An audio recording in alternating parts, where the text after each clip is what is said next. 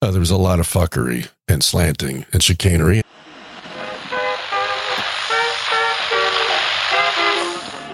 The US strikes back, killing a member of the Islamic State. Keeping that gun. Whole world going to shit. Planet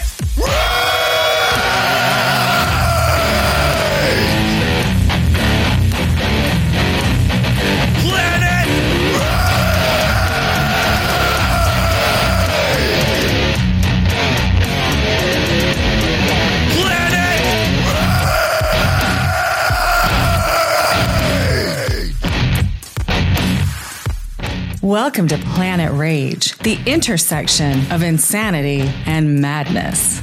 Here are your hosts, Larry Blydner and Darren O'Neill. Episode number 94 here on 9/11. Wow. 9-4. Time flies when you're having a lot of fun or when you're raging. Yeah, it does. And it turns out you can do both at the same time. Who knew? Who knew? See, we invented something. A new pursuit of pleasure. Get pissed and enjoy it. Right. Yeah. A cathartic way to rage. I think a lot of people do. I mean, there's a lot of people who are not happy unless they're not happy. You know, that whole thing. That's true. Yes. Yes. So it's like you're not happy unless you're raging about something, which is why it's always hard to find a good quality rage on the YouTubes, because, you know, a lot of people are doing it just for the YouTubes. And then it kind of. Oh, yeah. There's nothing worse than bogus rage. It's always obvious, too. Always. Yes. We hate bogus rage. We will not put up with bogus rage. No. From any of the trolls in the troll room, available at trollroom.io. What's our troll count today? I'm so curious because last week it was 90. We got to take a look there. Let's see. We'll start out 2 Chicago shootings, 22 shot, 5 killed. So kind of a getting them numbers back up there. Just an average weekend. Yeah. And that's only the weekend. I mean, that's not like what happened Monday through Thursday. Yeah. That is just over the weekend. We got 78 people now in the troll. We'll see if that goes up a little bit because we're a little over 80. Usually right at the beginning of the show, people are like, oh, no. But the bat signal went out, although I didn't see the bat signal in the troll room. So I posted something in the troll room, but there's all sorts of different ways for people to get the alert that a show has gone live. Right. And for everybody who hasn't gotten a new Podcasting 2.0 app, just go over to podcastapps.com. Doesn't even have to be new podcastapps.com, although that still works. Either one. Do it. Yeah. Do it. Right now. Do it right now. We'll wait for you. Operators are standing by. If we only had operators, that'll all be AI. Nothing to worry about there. But we are chocked full of clips for today's show. We do. I know. I was like having a clip frenzy last night. I was combing through this stuff. I thought, oh, Darren's going to like this. He's going to like that. He's going to like this. It's like people are acting, this is good. Mm-hmm. And I mean, of course, you can always send us clips if you see something or hear something you think we'll like. Rage at planetrage.show. We could do a contest. Who can come up with the best rage? That was one of the original concepts of the show. And then as we figured with most podcasts, people don't want to do any of the work. So they're like, no, you guys do it. That's right. That's why we're listening to you. You know what? I'm totally with them on that. Really. Yeah. They're like, we don't want to. No, we want. No, we're here so you can tell us what to be mad about. We had some commies in the area. If you saw that news story. The commies in the area? Yeah, commies, they're everywhere. But what in particular are we talking about here? The Jason Aldean concert where we had a few commies show up that were burning flags and that kind of thing. Really? And where did this happen? In Tinley Park, right down the street. I could walk to the Tinley Park Theater from here. Oh, shit. I'll be damned. And it's hilarious because they're like, because it's the whole Jason Aldean thing, which is try that in a small town. They're like, we tried that in a small town. And it's like Tinley Park is not a small town. Yeah. And it's a suburb of Chicago, which also means it's not a small town. Right. But commies don't know nothing about nothing. The ones that, the masses of them don't. The ones at the top are clever pricks, unfortunately. But yeah. And it was not a big crowd. And the police that were surrounding them, I think, was probably more there for their own safety than for them being attacked by anybody.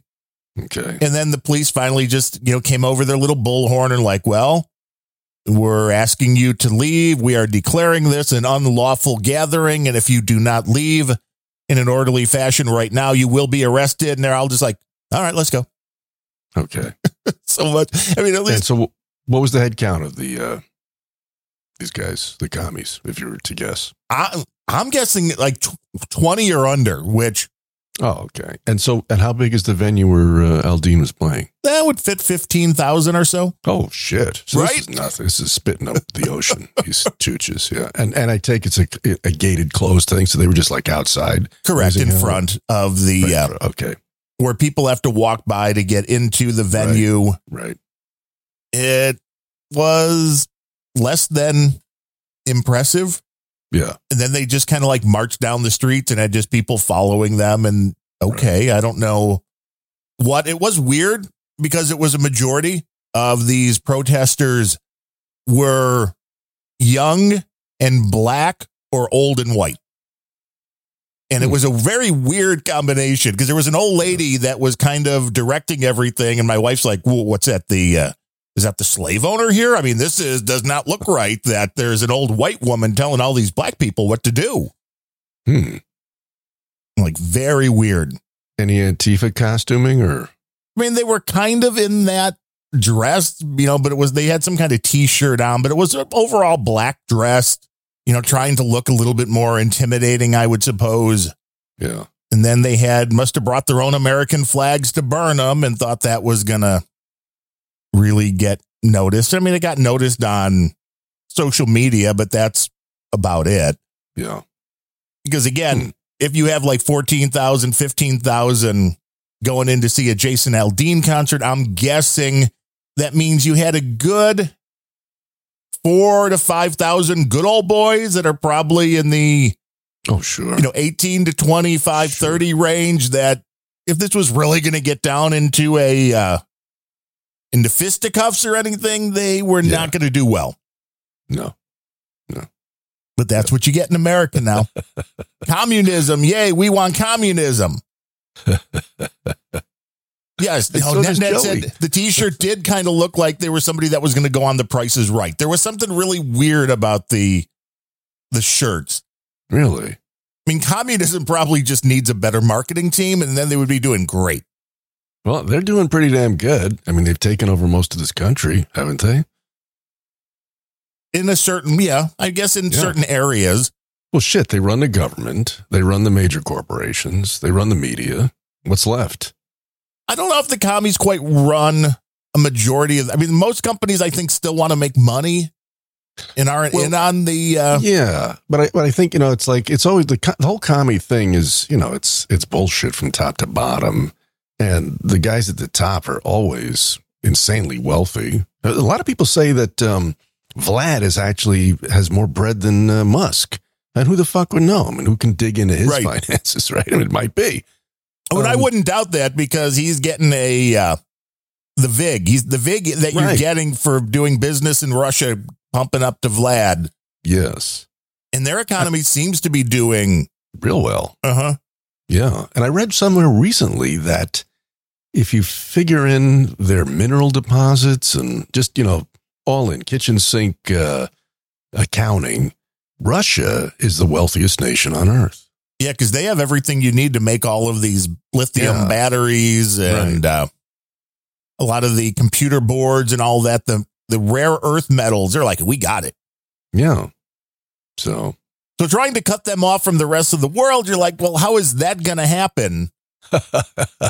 It's been working so good, has it, for Joey and Billy and all these fucking guys? No, because it's like, well, okay, you could be like, we're not going to buy this stuff directly from Russia. You know what's going to happen? Russia's going to sell it to China, then you're going to buy it from them at an even more inflated price. That's right. And it's still going to be bringing money in to Mother Russia. Sure. Because that's just the way the economy works out. But I saw somewhere that they're at the point now where the economic sanctions that the West put on Russia were having way less of an effect than COVID did. And COVID wasn't all that bad in Russia. No. And it's already bouncing back to the point to where it's going to be like, not even really noticing. Sure. the West really thought they had them with, well, we're not going to send you new movies and you can't, it's like, they really were the fucking king of the pirates, man. Those guys could find a way to pirate the fucking moon. So that really amused me when I heard that. Yeah. You're not getting our filmed entertainment. Oh, really? like they still got the internet and it's all there anyway. Yeah. And as I said, there was the guy, I don't remember his name, that was doing the walkthrough of the biggest mall in the country, which is in Moscow. A lot of pointy chicks, and all the stores were filled, and a lot of people out in the mall shopping and congregating. Yeah. Something you don't see here. It ain't North Korea. It's a different flavor, isn't it? Yeah. Yes. Quite a bit so. Yeah. But let's see. We are at 9/11. That was 2001, right? 2001. So 22 years. All right. So I wanted to ask you I'm always curious about people's remembrances of that, And so where were you? What happened? What do you recall? Was still living in this area, but in a townhouse. Okay. And I remember getting up, going onto the internet and seeing this happening. And then just calling my mom and being like, hey, turn on the TV. You're not going to believe what's going on. Yeah. And it was a very surreal thing, as I think it still is. The concept that you could have multiple people commandeer airplanes and fly them into buildings. Mm-hmm. And, the whole thing was so weird with the coverage of George Bush, the younger, sitting in that classroom and having somebody go up and whisper to him. And it's like, ooh, I would like to know exactly what that message was, because he did a pretty good job. I mean, and Bush from that point on, whether you like him in any other aspect, rallied the country. And we had a brief honeymoon period in the United States where people were nice to each other for a while. Yes. And that's so far gone now. It's amazing. I mean, and it's been gone for a long time. But yeah, the nothing unifies a group like a common enemy. But that only lasted for a couple of months or something, I guess. And it kind of because the left found a new enemy to push. Yeah. Including George Bush the younger. Mm-hmm. He and Trump both got very similar reactions from the left. And it always made me laugh, because it all started out with, this guy's a buffoon. Oh, this guy's a moron. Oh my God, this guy's so stupid. And then somehow that morphed into the evil genius, which I don't get it, but that's the left playbook, I guess. Sure it is. Yeah. If you can't belittle them and get them to lose their mojo, lose their power, if you can't belittle them and do that, then you have to start being like, oh, wait, no, we were wrong. They're not buffoons. They're really smart and evil, and we have to rid the world of them. Yeah. I mean, I guess it's a good playbook. Yeah, but, he lost me at the PowerPoint with Colin Powell of the fucking weapons of mass destruction. Holy shit. I mean, I remember watching that and just my jaw dropped. It was so idiotic. It was so simple. It was so clearly bullshit.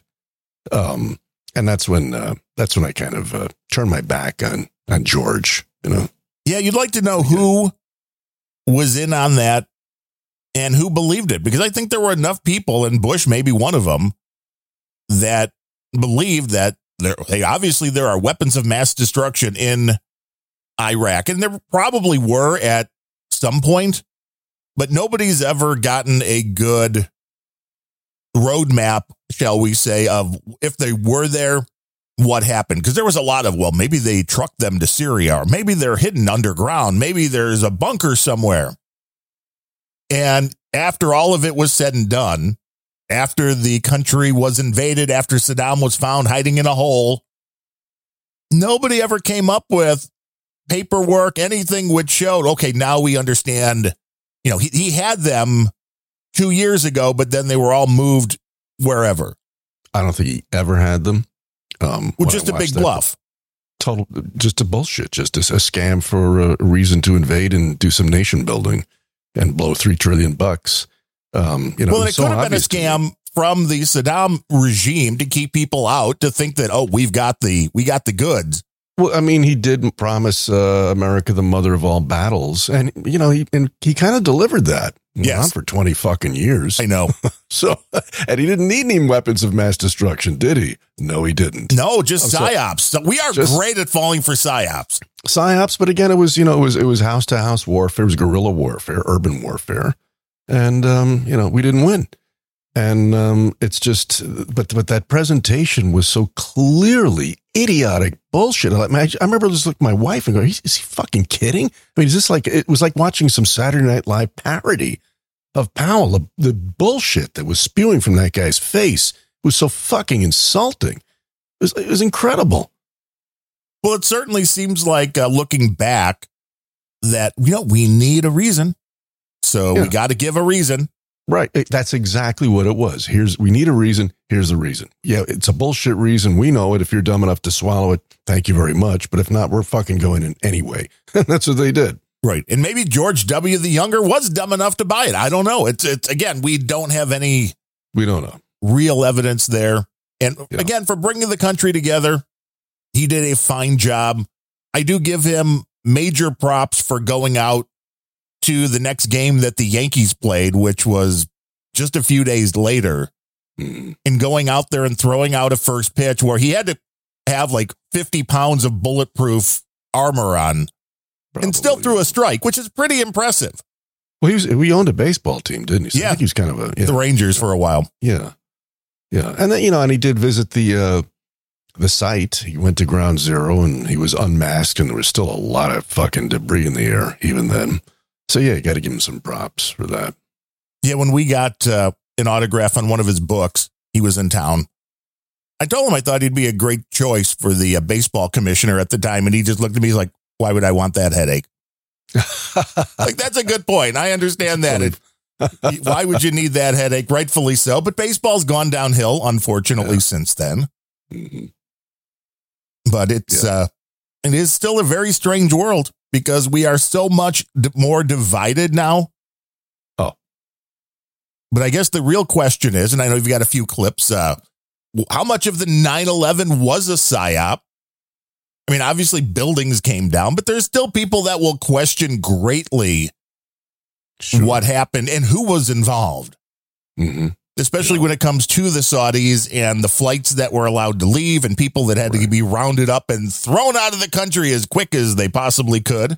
Mm. There are still a lot of questions. And this is no different than almost any large event in the United States. You have a take on the Secret Service agent that was working alongside JFK when he was shot, which all of a sudden is coming out with, my story's a little different. Yeah, the stray bullet on the seat back of the Lincoln. Yeah. So it's interesting to see how this stuff can swerve even decades later. Yeah. Yeah.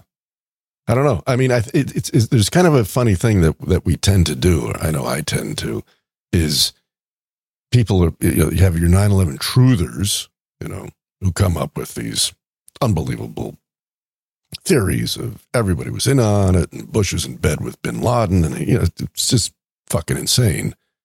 And then you have the others that are on the complete side of the official government story. And my opinion is, just as with the JFK assassination and most things of this nature, the truth lies somewhere between the two. Right.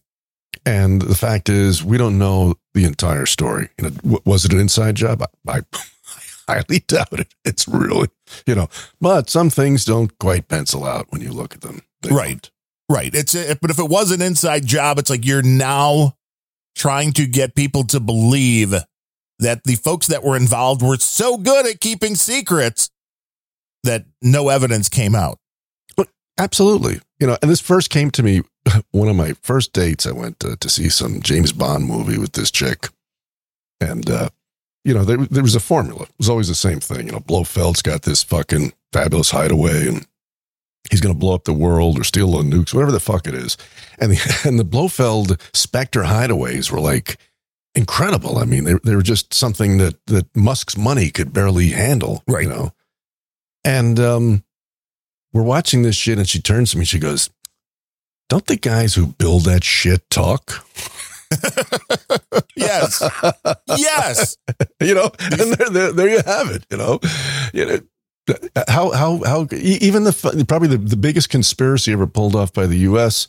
was the atom bomb thing, and still they got people fucking ratted them out and talked. Rosenberg's, others. You know, it's impossible to keep a secret too long, especially when it's spread amongst a bunch of people. My God, that's true. Your construction workers that built your bunker. Come on.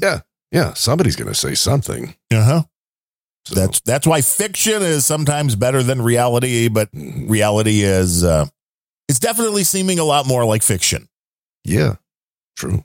Now, I know you've got a few 9/11 clips. We should probably start there since it is 9/11. Since it is 9/11, indeed. What should we start with? Do you have any of those, or they're all from my? They're yours. You've got mine. Those, okay. So, all right. Well, I think we could probably start with. There's 3 in sequence that I found kind of interesting. And when I was looking around for these things, the first one I stumbled on was one of these shorties. I guess it's like Perline from TikTok or something. It shows up on YouTube, but it's just a vertical perspective, and they're usually pretty brief, you know. And this guy looked like the actually fucking meme guy. Oh boy, he looked like that guy. And I heard him talking. I thought, you've no idea what the fuck you're talking about. But he was talking with total authority. So it's a quick clip, and then the next one about Silverstein it's sequential. So let's start with 9/11 number 1. Will do. And were you in New York at the time, or had you already escaped? I was gone from New York by then for about 10 years. But that said, I spent a lot of time in those buildings. I had clients in the World Trade Towers at its Credit Suisse Bank. I had the Port Authority. So I knew a lot of people down there. I was always going down there. And there was it was an amazing place. I mean, it was the only buildings in New York that had their own subway stop, you know. And they were the scale of them, the massivity of them was just beyond comprehension. They were so fucking huge. The elevators, when you get in an elevator, and I've been in elevators in many skyscrapers, these elevators would probably have held, I would say, at least 100 to 200 people. Wow. Okay, each one of them. They were massive. And then you'd start going up, and there was, I don't know how many elevators, there were a bunch of elevators, and there was more than 3 or 4. And once you'd get past about floor 30 or 40 or 50, the fucking thing would start to practically bounce off the sides of the shaft. Because it was going so fast, or just, I don't know. I never got an explanation for that, but it would really rock and roll left to right, and it was very unnerving, very unnerving. And there's all kinds of I knew kids. I watched those things being built as a kid, and I had friends whose fathers were in the construction crew, and so there's all kinds of variances of opinion, as you'll hear when we get to the Trump clip in a bit. But some people said that they were shoddy shit construction, that the design was called slab something, but long before 9/11, long before that, people would say that, well, if something ever happened, like an earthquake, whatever, to those buildings, they would fucking pancake, which is exactly what they did. Right. Okay. But on the other hand, like I said, in a couple of clips from now, you're going to hear Trump have a completely different view of that. And and with I know nothing about architecture and all the things, the building materials and that, but we've seen buildings falling down in Miami that different corrosive environment, but yes, buildings that are nowhere near as large, but the skyscrapers, as a kid, I never thought twice about that because we have, here it's still the Sears Tower. I don't care what it's called now. The Hancock Center, you'd go up, you go to the observatories. There was a restaurant up on the 95th floor of the Hancock Center, maybe still is. And never thought twice, like, wow, this isn't safe. No. As you get older, you start doing the math more, like, how old is this building now? How was it constructed? What could possibly go wrong? And you'll learn that things are not impervious to bad things happening. No, they're not. But it's certainly the Twin Towers were the first buildings to be hit by planes. I don't know about luxury liners, Right. But there was, I think it was a fair size. I think it was more than a Piper Cub or a 2-seater. I think it was maybe like a commuter sized plane. Some aircraft hit the Empire State Building, I think in the 40s. And basically it was like a bug in a windshield. Right. It just fucking slid down the side. The building went, what was that? It all depends on the miles per hour and the weight of the weight of the plane. Could be. Yeah. Yeah. So it had almost no effect on the Empire State, which, by the way, that was fascinating. When you look at these construction projects that go on forever, the Empire State Building, which reigned as the tallest one in the world for a long time, was built in exactly 1 year. Which is pretty amazing. Pretty fucking amazing. Especially in New York. Yes. The weather's not nice all year round. No, it's not. There are unions, all kinds of shit, but they got that done in 1 year. And, it was far from the most attractive. Like the Chrysler Building is the other sort of needlepoint thing. And, I've been in both many times. And the Chrysler Building is jaw-dropping inside. It's this Art Deco palace. And the Empire State Building is just tall. It's not much else to be said for it. But, yeah. Hey, it's a start. It's a start, yeah. But here's clip number 1. Clip number 1. Hey, so this is a reply to a comment on a video I did back in 2016 about the 9/11 truth movement and basically debunking a bunch of major claims about it. And Building 7 is one of the ones that comes up quite a bit because essentially there's been a lot of misinformation put out on There's that keyword. Yeah. Keyword. Exactly. Code word. As soon as I heard that, my hackles went up. I thought I'm about to get bullshit sprayed in my face. Fake news. The M word. Absolutely. So, yeah. Out on conspiracy videos like Loose Change about the condition of Building 7 and things said about it. Building 7 collapsed because of the debris from the North Tower, destroyed about 25% of the building and did a bunch of severe structural damage. Plus, it led to another really intense fire. The whole pullout thing, which people say was a term from demolition, and it very well might be, but it's also a term that firefighters use to basically call it and abandon a building if it's too far gone. Hopefully that answers your question, but I somehow doubt it. Okay. What he's referring to is there was a pretty good documentary some years ago about the whole thing. And they really laid a lot of the blame at the feet of the FBI, who apparently had kind of the information they needed to stop it, but somehow, maybe not deliberately, but just screwed the pooch and didn't. Yeah, with the knowledge we have now of a lot of things that happened since then, the FBI maybe is not such a great organization. Oh, no, not at all.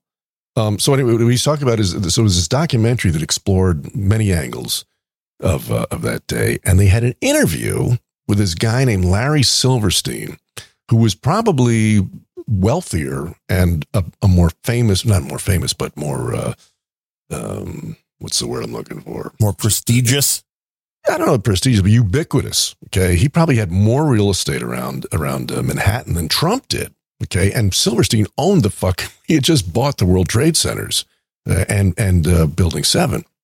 And there's an interview with Silverstein sitting in his sumptuous office talking about this. And he talks about Building 7. And if you want to play that second clip, you can hear what he says. And then we're going to go back and look at what Mr. Actually just said for contrast. And I said, we've had such terrible loss of life. Maybe the smartest thing to do is pull it. And they made that decision to pull. And then we watched the building collapse. Okay. So the inference that they wanted you to take away from this clip of Silverstein speaking is that he was somehow, a Blofeldian evil genius who fucking hit a switch and Building 7 collapsed. I don't believe that for a second. I mean, the guy's massively wealthy, tremendously successful businessman. And even if he did, would he be stupid enough to say something like that on fucking camera? I mean, it's preposterous. That said, I'm kind of in Adam's camp about Building 7. I think there wasn't anywhere near enough damage or anything else to make that thing collapse the way it did. It just does not pencil out. And I think in anybody's book. But this fucking Actually guy spoke ex cathedra, and he didn't even get his quote correct. He said, pull out. No, pull out, that's from porn movies. Okay. It's a little different. A little different. Larry Silverstein never said pull out. He said pull it, which is a demolition term. No question about that. It is. So it's like, hey, dumb fuck, if you're going to play know-it-all, at least get the verbiage right. Quote the man correctly, and he did not. Well, this is the internet.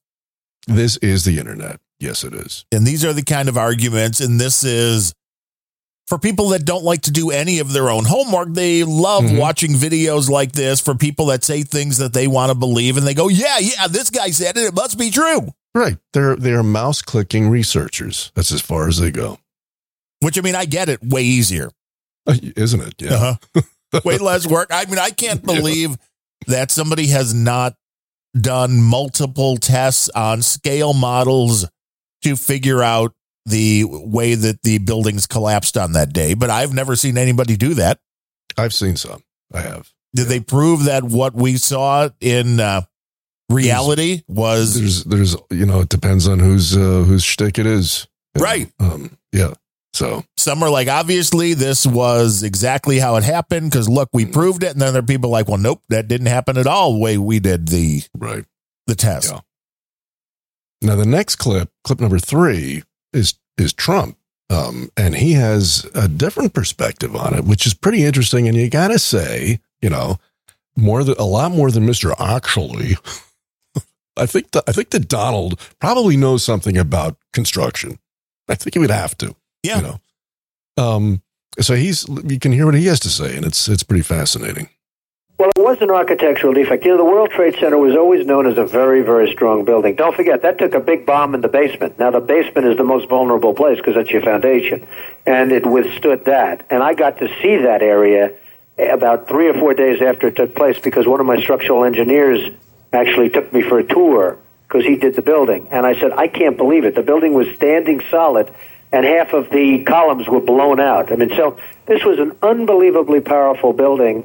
If you know anything about structure, it was one of the first buildings that was built from the outside. The steel, the reason the World Trade Center had such narrow windows is that in between all the windows, you had the steel on the outside. So you had the steel on the outside of the building. That's why when I first looked, and you had big, heavy I-beams, when I first looked at it, I couldn't believe it because there was a hole in the steel. And this is steel that was, you remember the width of the windows in the World Trade Center, folks. I think if you were ever up there, they were quite narrow. And in between was this heavy steel. I said, how could a plane, even a 767 or 747 or whatever it might have been, how could it possibly go through the steel? I happen to think that they had not only a plane, but they had bombs that exploded almost simultaneously. Stop. How about that?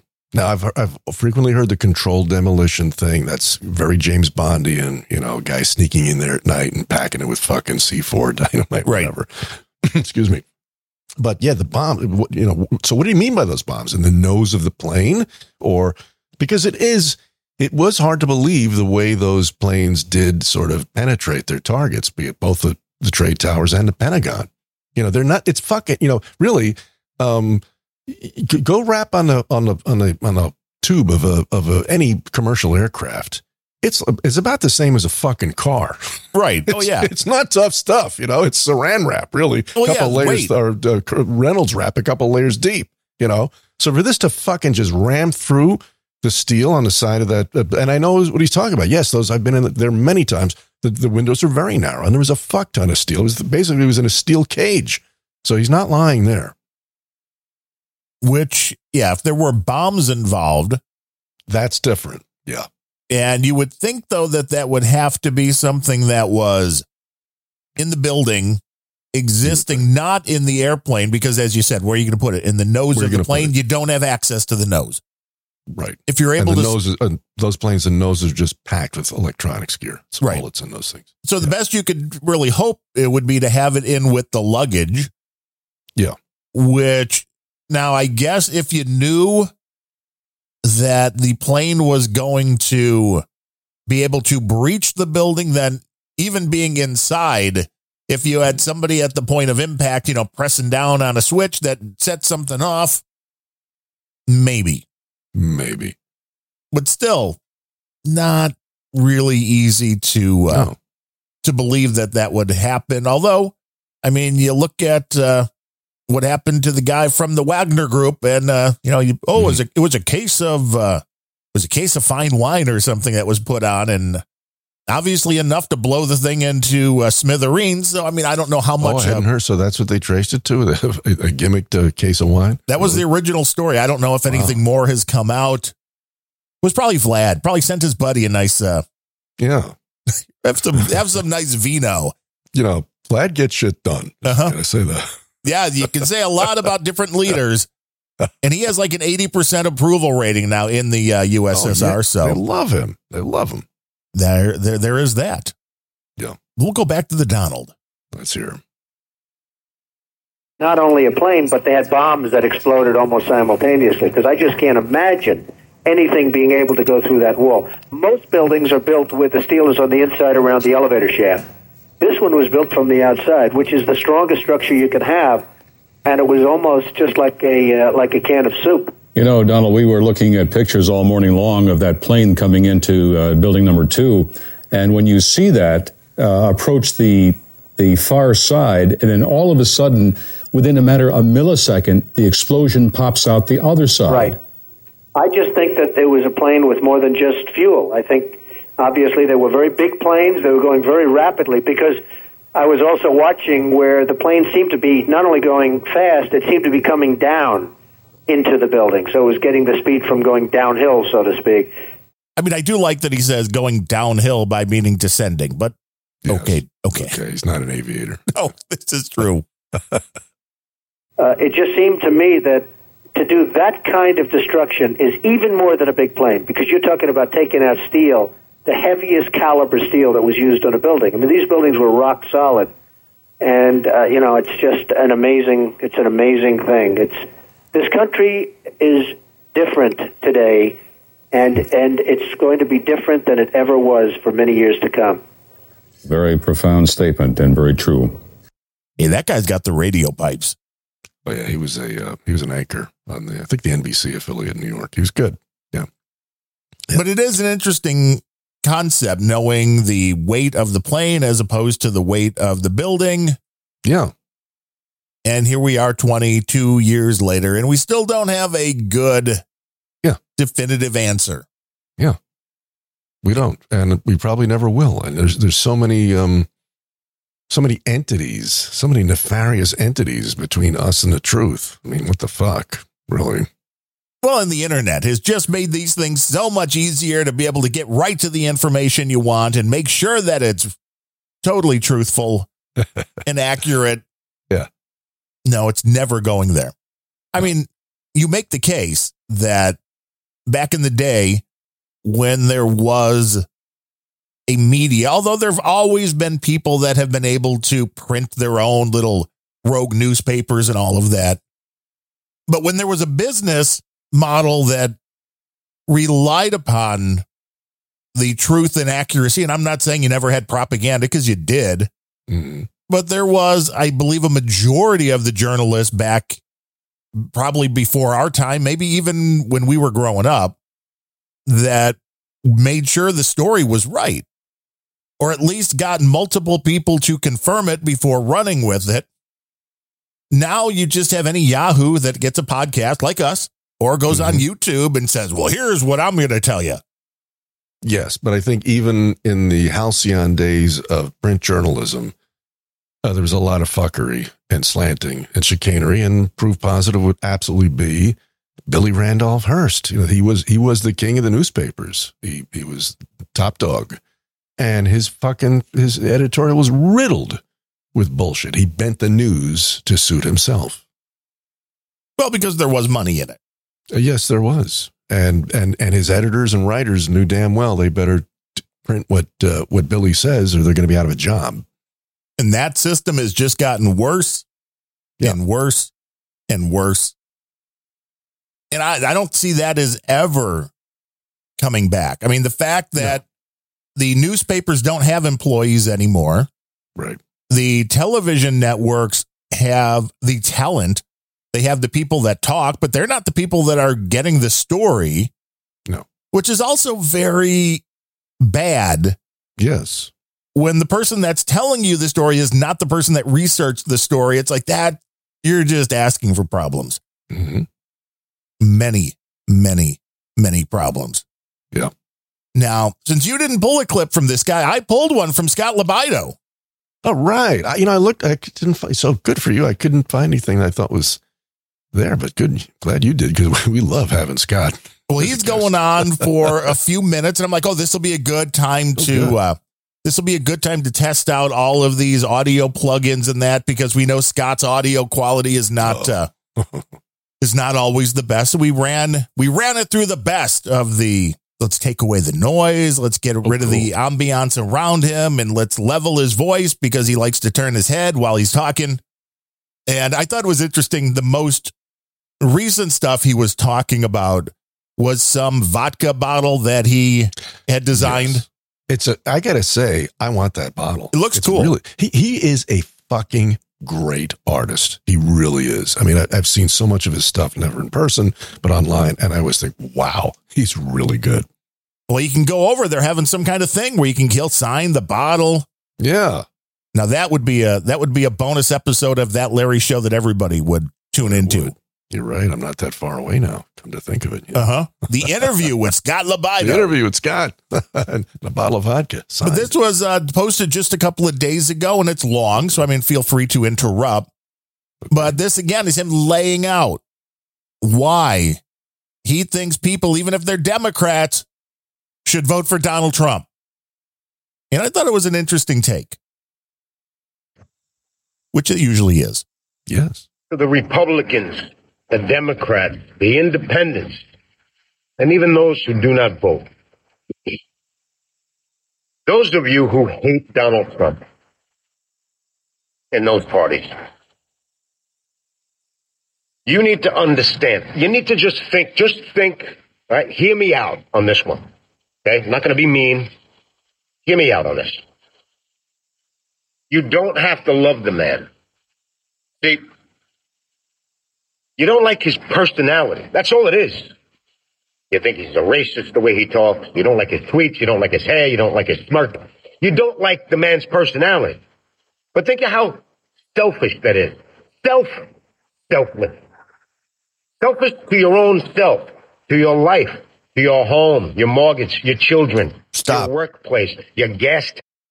What the hell was he saying? Selfish to yourself? I couldn't understand what he was saying. I think so. I think it's like you're being selfish. It's not like he was eating a wad of bread or something. I think he might have been. What the fuck? He's not a podcaster. He's just like, I'm making a video. I'm having a nice pizza or something here. Really? What the fuck? It says like, and let me tell you, I'll keep saying it. Let's see if we can hear that a little better. Personality. But think of how selfish that is. Selfless. Doesn't it sound like he's saying Delfish? Kind of. Right? Yeah. Yeah. Maybe some of this processing was a little too much. A little overkill. Could be. Yeah. To your own self, to your life, to your home, your mortgage, your children, your workplace, your gas tank, your nephew who's taking fentanyl. You gotta, get a scale and just look at it. And put both of those things. You don't like him because of his personality, but how things were when he was president and how they are now. And you got to make a right decision. You got to eat some crow for 4 years. That's it. 4 years goes by like that. Stop. Now, Scott always has kind of a disconnect. Like, if you're trying to curry favor with the opposition, you don't sugarcoat the pie by telling him you have to eat crow for 4 years. for 4 fucking years. Yeah, but it'll go by fast, Larry. Don't worry. Just got to do this for 4 years. What is 4 years? That's nothing. Yeah. Oh, no. Like, no, it's like, I'm with you on it'll make your life better. Were you better off under Trump? He was doing great. He was doing great up until then. Don't say you got to eat crow. For 4 years. Right. Now, you could say you also have to eat a little crow for a short period of time, but 4 years is not a short period of time. No. I'm not asking you Democrats or independents to become Republican and conservative. Stay the way you are. But this one time, you need to vote for Donald Trump. And why him and not the others? Because the other 4 or 5 individuals running on a Republican ticket are wonderful people, and they have great futures. No, but they're at not. this moment in our history in this country. I know, that was also a... No, most of them are dicks. Most politicians are. Most. Yes, exactly. We have 96 people listening live right now, so we're so close to that 100 come on, mark. Get to 100. Come on. Call a friend and get on. Turn on the stream. Turn on the stream. We're trying to hit, it's kind of like, this is very important. We're trying to hit a big record. We are. Help us out. Call a friend. Yes. Everything is royally fucked, and you know it is. Well, that really goes right with everything, too. That's true. He's not wrong. No. The police department is diminished because of the Democrats. The border's wide open, bringing fentanyl in, illegal aliens, taking your jobs, your schools, and everything else, drug trafficking, kids running around from across the border who we're nowhere to be found. We don't know where they are. It goes on and on. Your gas tank is now $4.15, $4.20 to fill it up. On and on and on. The regulations on your mom and pop businesses because of this over-the-top climate change bullshit. Yes, we'll get to the climate change, but right now we got a country to save. The Justice Department.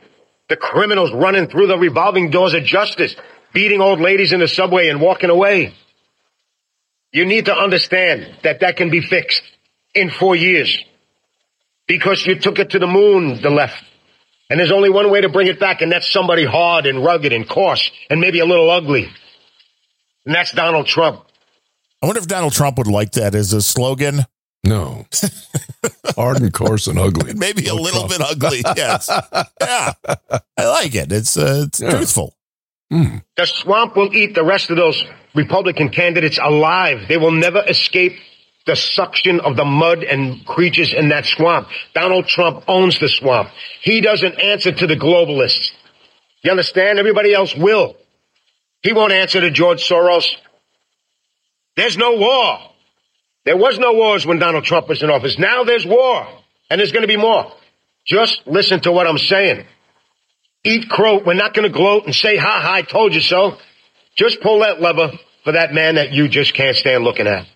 For the benefit of your community, your children's future. Look around. If they're not going to have a future, the schools, the government teaches your kids, not you. That needs to be fixed, and it will be. So I'm just asking you to think and eat crow. And let's get back to the chaotic balance that was fun. Conservative, liberal, we were here. That's what makes this place beautiful. Not here. Think, people. He's really in on the eat crow bit. Really, he's all in on that, yeah. Maybe he's coming out with a new T-shirt. Eat crow. Maybe. Eat crow, vote Trump. Maybe, hey, weirder things have worked in the past. Yeah, whatever works. But he brings up the good points of the school system is now teaching your kids. And it's even worse than that because the parents overall are giving them the devices. So beyond just the schools teaching your kids, which means maybe you're in a conservative small town, not Tinley Park, Illinois, but a real small town out in the middle of America somewhere where the teachers are conservative and everything's fine. But the minute your kid's on these devices, you know what they're being hit with. Mm-hmm. You know the kind of propaganda that is there. There was a small town in Ireland. I saw a story last week, 2 weeks ago, where all the parents kind of got together and decided that nobody's going to buy their kids a phone until they're like 12 or something. Mm-hmm. And they're like, oh, it's amazing. It's better. It's like, no kidding. Life's better. It's that FOMO thing, though. I mean, because the minute one kid has it, then every kid wants it. Sure.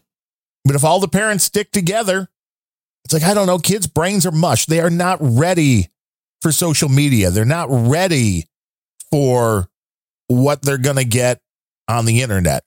Yeah, but they're ready to decide that they should have their genitals cut off. Oh, of course. Yeah, they're ready for that. By what age? 9, 10? Right? Yeah, they're more than enough adults for that, obviously. Yeah. I mean, I don't know why anybody would even question that. I mean, that's obvious. So there.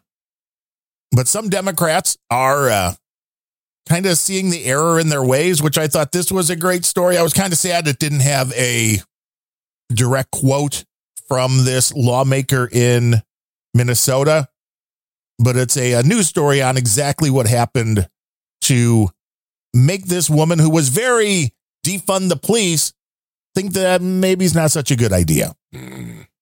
3 years since those riots and looting in 2020. The near constant protests calling to defund the police. You remember all that. Minnesota Democrats even tried to abolish the entire police department in Minneapolis. With support from lawmakers like Ilhan Omar and the state's AG, Keith Ellison, today rampant crime remains a constant threat in that city. Minneapolis reports hundreds of carjackings and nearly 6,000 robberies in a car so far this year. The latest victim with a new point of view after she was attacked and beaten in front of her own children. Now she's calling for more law and order, writing, "Look at my face. Remember me when you are thinking about supporting letting juveniles and young people out of custody to roam our streets instead of holding them accountable for their actions." Senior correspondent Mike Tobin has more in our Midwest Bureau. Hi, Mike.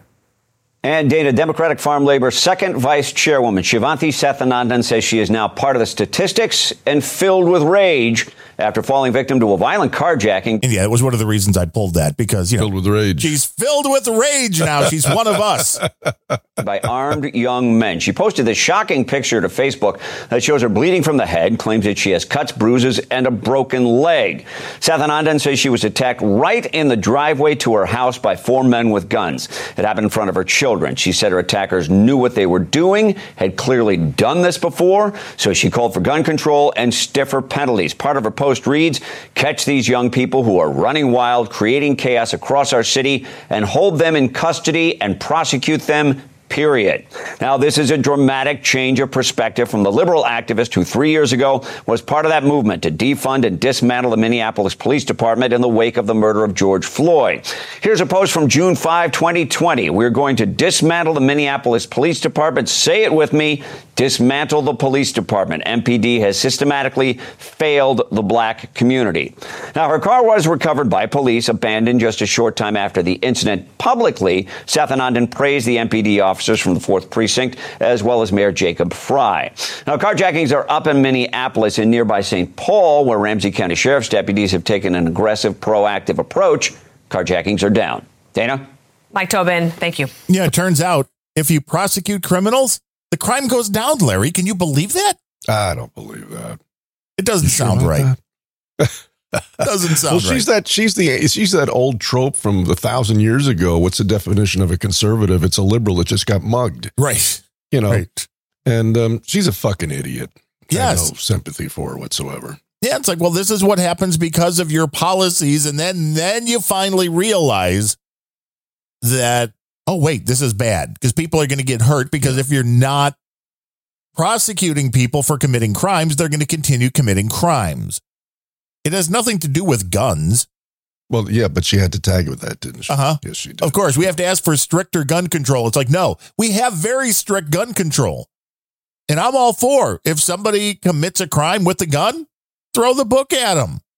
If you go in and rob a bodega, you go in and rob a store with a gun, well, then it should be a minimum, 10-year thing. It's like if you're convicted, you're going to jail. Mm-hmm. But no, they're unfortunate. Don't you understand? We can't put them in jail. They're really the victims here. Yeah. It is absolutely insane. Yeah. But it is the government that we have. And I know we both have a few clips on Joey who's the clips on Joey are not getting better. No. Well, maybe they are. Well, they're more fun than ever. I'll say that. Yes. And he's maybe being way more honest now. Well, before we get to the actual Joey clips, as a kind of the flip side of what Scott was saying about why you should vote for Trump. Here's a guy. There's a clip there called "Biden is in Trouble," and it's a guy from Fox News. His name is something like Joel Chopo or something. I forget what his name is. But he gives a pretty damn good, concise summation of why Biden is in trouble. And you might find it interesting. Question that every American voter should be asking. Do you think this president will get better with age or worse with age? It's a rhetorical question, right? Do you want the 86-year-old version of Joe Biden in the Oval Office, which he will be if he wins a second term? But forget about age for a second, because I think that's an excuse. Do you like the way the economy and Bidenomics is going for you right now? Do you like the fact? Are you better off than you were 4 years ago? Exactly. That worked, didn't it? Sure did. Are you happy? Do you feel safe in your own communities given what's happening with crime? Are you happy with the fact that 7 million people have entered this country illegally? What's 7 million? 38 individual U.S. states don't have a population of 7 million, yet that's what's been happening, including hundreds on the terror watch list. Are you happy with the fact we just sent $520 million to Ukraine to make their energy cleaner? I could go on, Sean. Do you like the fact that, would you agree with, yes? That's more money going to the people of Ukraine than Maui in Hawaii or the people in Florida. Hundreds still missing, maybe 1,000 dead, and we're treating Ukraine better than Maui. But most importantly, do you think that abortion should be carried out in the second or third term? Turn that argument on its head, because most Americans don't agree with that. Either way, if you ask those questions and it becomes an issues-based election, Democrats are in big trouble, regardless of who the nominee is, Sean. It's interesting. There was a poll. The most interesting thing that I pulled out of this one was young males. I mean, I know we're going to say male and female, and people are like, well, what about all the others? But young males in the United States are going Republican/conservative, and young females are going liberal/Democrat, which, I mean, really, if you're going to have this whole society where you're going to keep splitting people apart, the rich and poor, the black and white, I mean, going male and female is even better.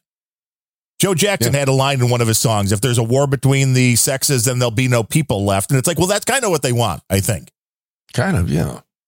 But, you know, he had they got an interesting phrase in the midst of his monologue there, which was in an issues-based election. Right. And we haven't had one of those. I mean, well, we do, but the left does not vote on issues. The left votes on... He's a decent man. I like the way he looks. He looks nice. He's like going to be the daddy. He's going to just be Big Daddy and fix everything. You know, idiots. Just fucking idiots.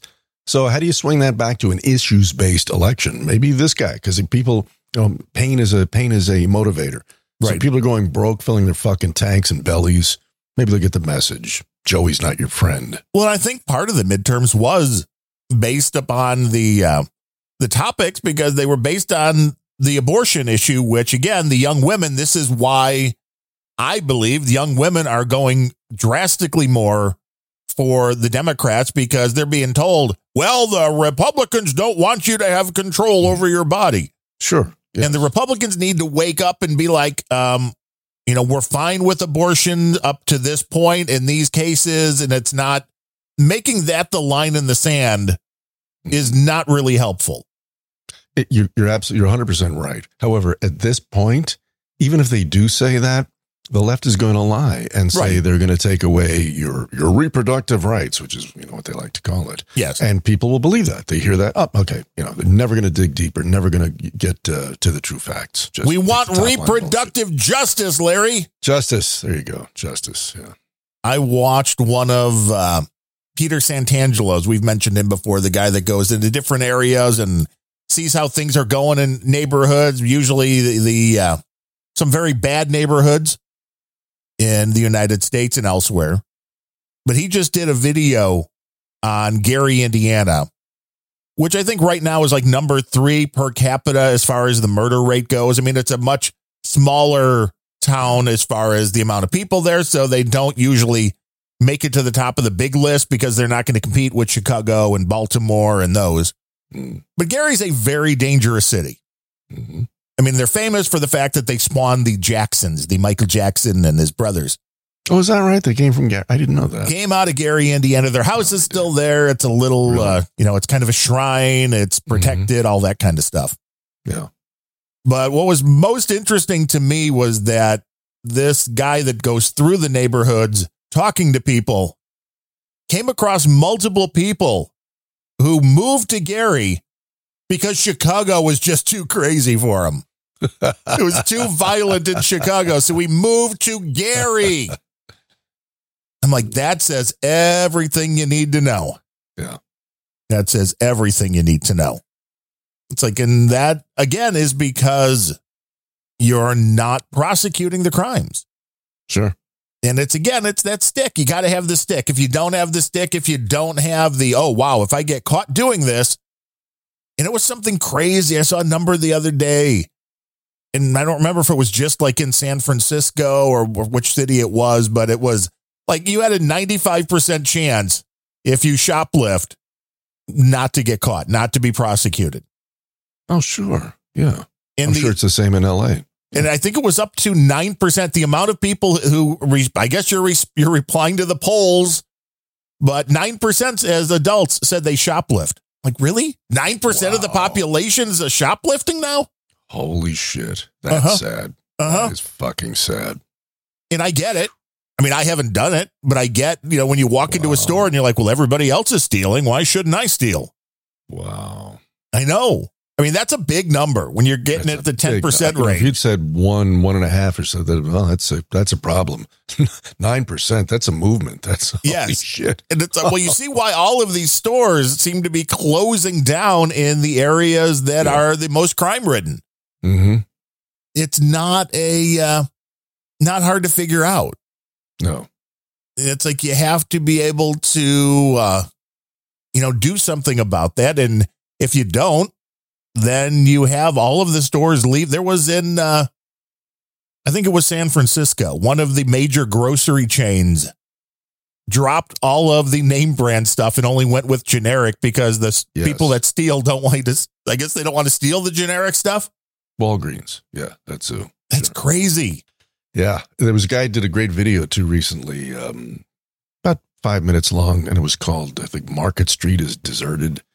And I used to spend a lot of time up there. I loved San Francisco. I mean, years ago, it was such a cool place to go and hang out.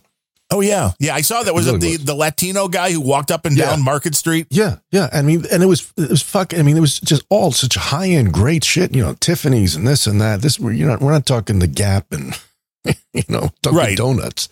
There used to be a lot, it still is, but there used to be a fuck ton of money in San Francisco and probably much more than in LA.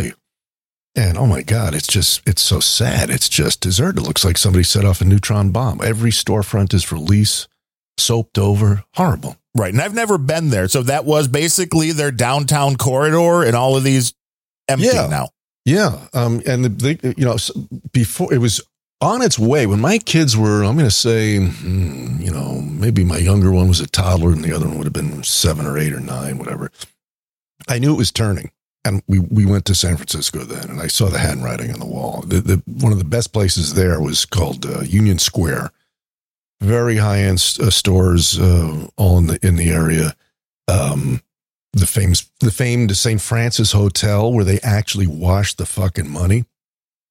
Okay, they really, when you paid for cash, they would give you back crisp, fresh dollar bills that they had laundered because they didn't believe in giving you dirty money. And the coins were all sparkling shut. Yeah, really. That was a thing. That was a thing. And if you think that was cool, wow, you should try the food there. I mean, it was amazing. That whole area had become a gauntlet of junkies, and you literally couldn't walk 10 feet without somebody sticking their hand in your face saying, "Give me money."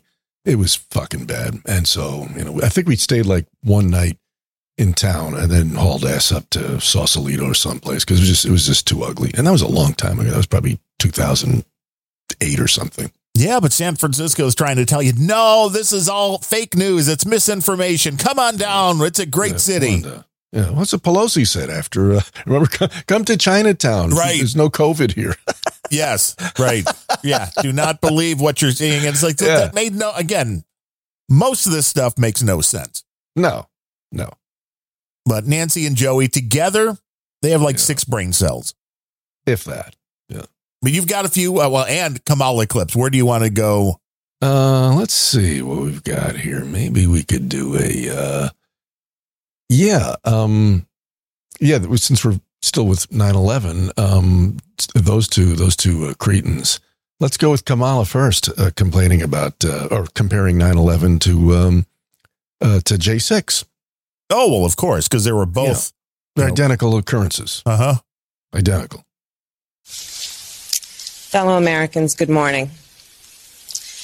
Certain dates echo throughout history, including dates that instantly remind all who have lived through them where they were and what they were doing when our democracy came under assault. Dates that occupy not only a place on our calendars, but a place in our collective memory. December 7th, 1941. September 11th, 2001, and January 6th, 2021. Wow. What a fucking idiot. So let's see. We have attacked by a foreign enemy. We have attacked by terrorists. Killed. Yeah. Right. And then we have some people that broke windows and walked through the Capitol and and didn't kill anybody. Didn't kill anybody, yeah. Sat in Pelosi's seat, though. That's right. I mean, well, yeah. How dare you? How dare you? How dare you sit in Nancy's chair? Mm-hmm. That is just as bad as bombing Pearl Harbor. Yeah. Sitting in Nancy's chair may be worse. Last show, where these people, they never, ever refer to themselves anymore as public servants. They call themselves officials and leaders. And they truly think this fucking cretin thinks that she's above everybody else. And how dare you come to my place of, where I legislate and without my invitation. By the way, a place that we all paid for and continue to pay for every day. It's not your place, Nancy. It's ours. It's the people's house. Fuckhead. Yeah, making that comparison just continues to further show how out of touch that these folks are. Nancy running for re-election, too. I don't quite understand. Is she really? Yeah. Wow. Everybody's a bit surprised. She'll win. Well, of course, because, who are you going to vote for? Yeah. With Kamala, there's dates that remind us, and then this, and they not only on our calendar, but then they're in our collective. It's like, what? Yeah. Yeah. So then there's Nancy, about a year after Kamala said that. You can hit that clip next. Nancy takes it a step farther. I think you'll enjoy what she says. And many of us gathered in New York for the 9/11. Now that was an assault from outside. What happened on January 6th, an assault from within. Horrible in both cases. It was an insurrection incited by the President of the United States. No one could have ever expected that or been prepared for something like that. But it... Wait. Nobody... One, he didn't do anything except give a few speeches. Never called for violence. Said repeatedly, peacefully. Go forth peacefully and be heard. And if you're telling me that the capital of the United States, a country that, as we're speaking today, 22 years ago today, literally had terrorists attacking, you didn't think that maybe you should have beefed up security, that something could happen at any time? I don't understand this. Well, we could have never even thought of something like this happening. Like bullshit. Go out on the street. According to Kash Patel, yes, Trump made a request for the National Guard, and Nancy told him to pound sand. Yeah, as did the mayor of Washington, D.C. Yes. Mm-hmm. And he wanted thousands of National Guard called up because he was like, well, hey, I'm kind of hearing there might be some the angry people. Mm-hmm. And no, we don't like the optics of that. We don't like the optics of having the National Guard outside of the Capitol building. And I can almost guarantee you, it's hard to replay any event in history, but the people that were at the forefront of going into the Capitol, if there are troops surrounding the Capitol, don't see that happening. No. Because then you would have to engage with armed soldiers that in order to try to do what you want to do. Mm-hmm. So if they would have just listened to Donald Trump's request, none of this would have happened, but they still want you to believe that he's the one that wanted it to happen. Yes. And the other thing you hear a lot, they call it the lethal day in history. There was only one lethality, and that was Ashley Babbitt. And they also will say repeatedly something like, I don't know, a big number, I don't know, 138, 140 cops or something, were injured. Now, there's nothing the left likes more than a good AV dog and pony show, right? Where were these guys? Where were the guys on crutches with their necks in braces, with eye patches? I didn't see one fucking picture of anybody injured, seriously. Not one. Where are they? And did they mention whether they were going into the Capitol or whether they were working there, or maybe there were police that showed up from all around the country that... Yeah. But where are the pictures of those grievously injured cops? Where are they? I haven't seen them. Have you seen any? No. Have you seen any? No. No. But again, that's the narrative. Donald Trump asking for that got buried so quick. And it's like, this is where two things don't make sense, because you have to have intent. And this is the whole thing with Donald Trump was behind it. It's like, well, then you have to prove he's lying, which is something very, very, very hard to do.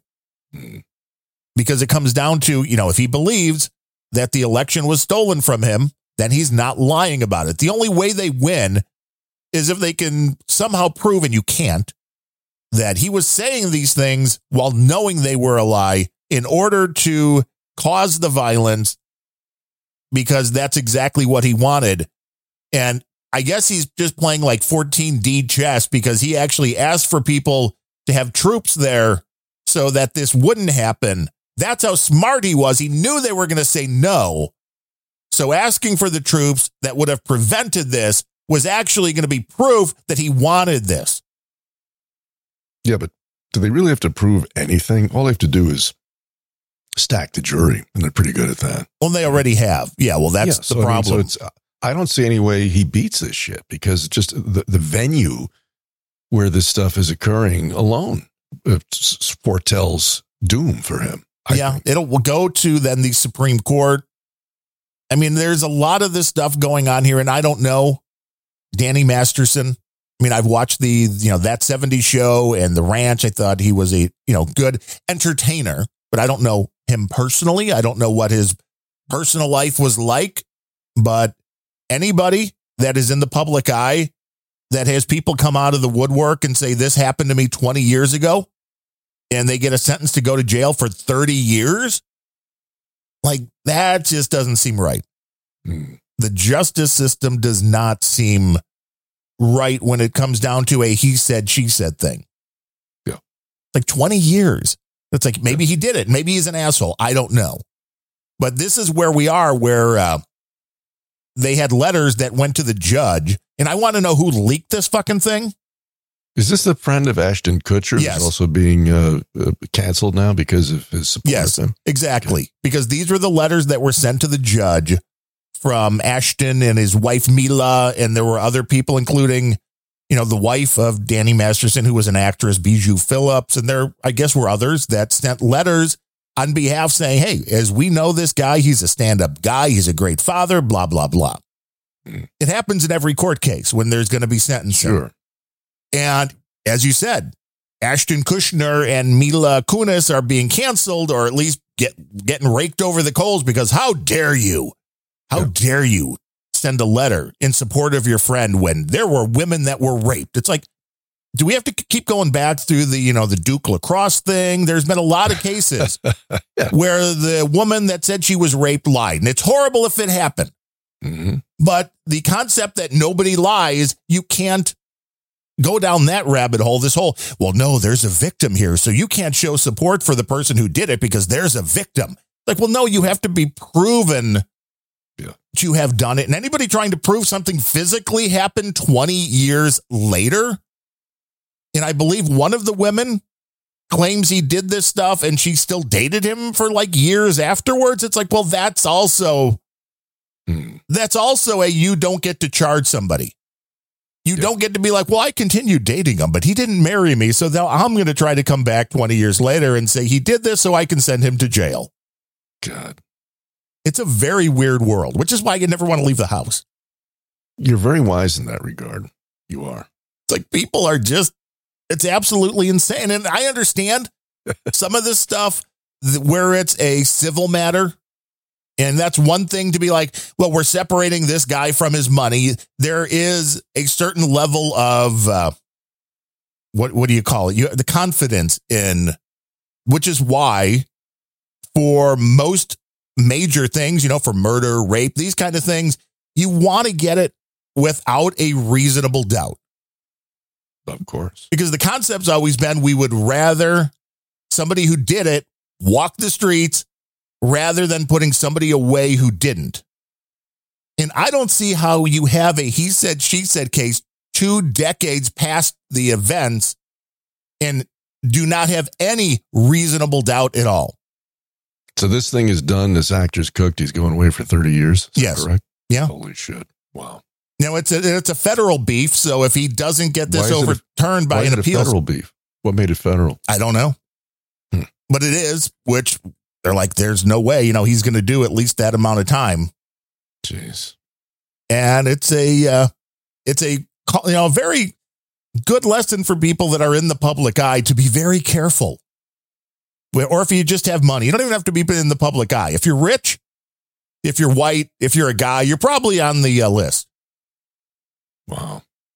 It's going to be interesting to see if there is any kind of, appeals process. I thought the guy from the George Floyd thing was also going to be appealed out because there was more than enough evidence, again, beyond a reasonable doubt.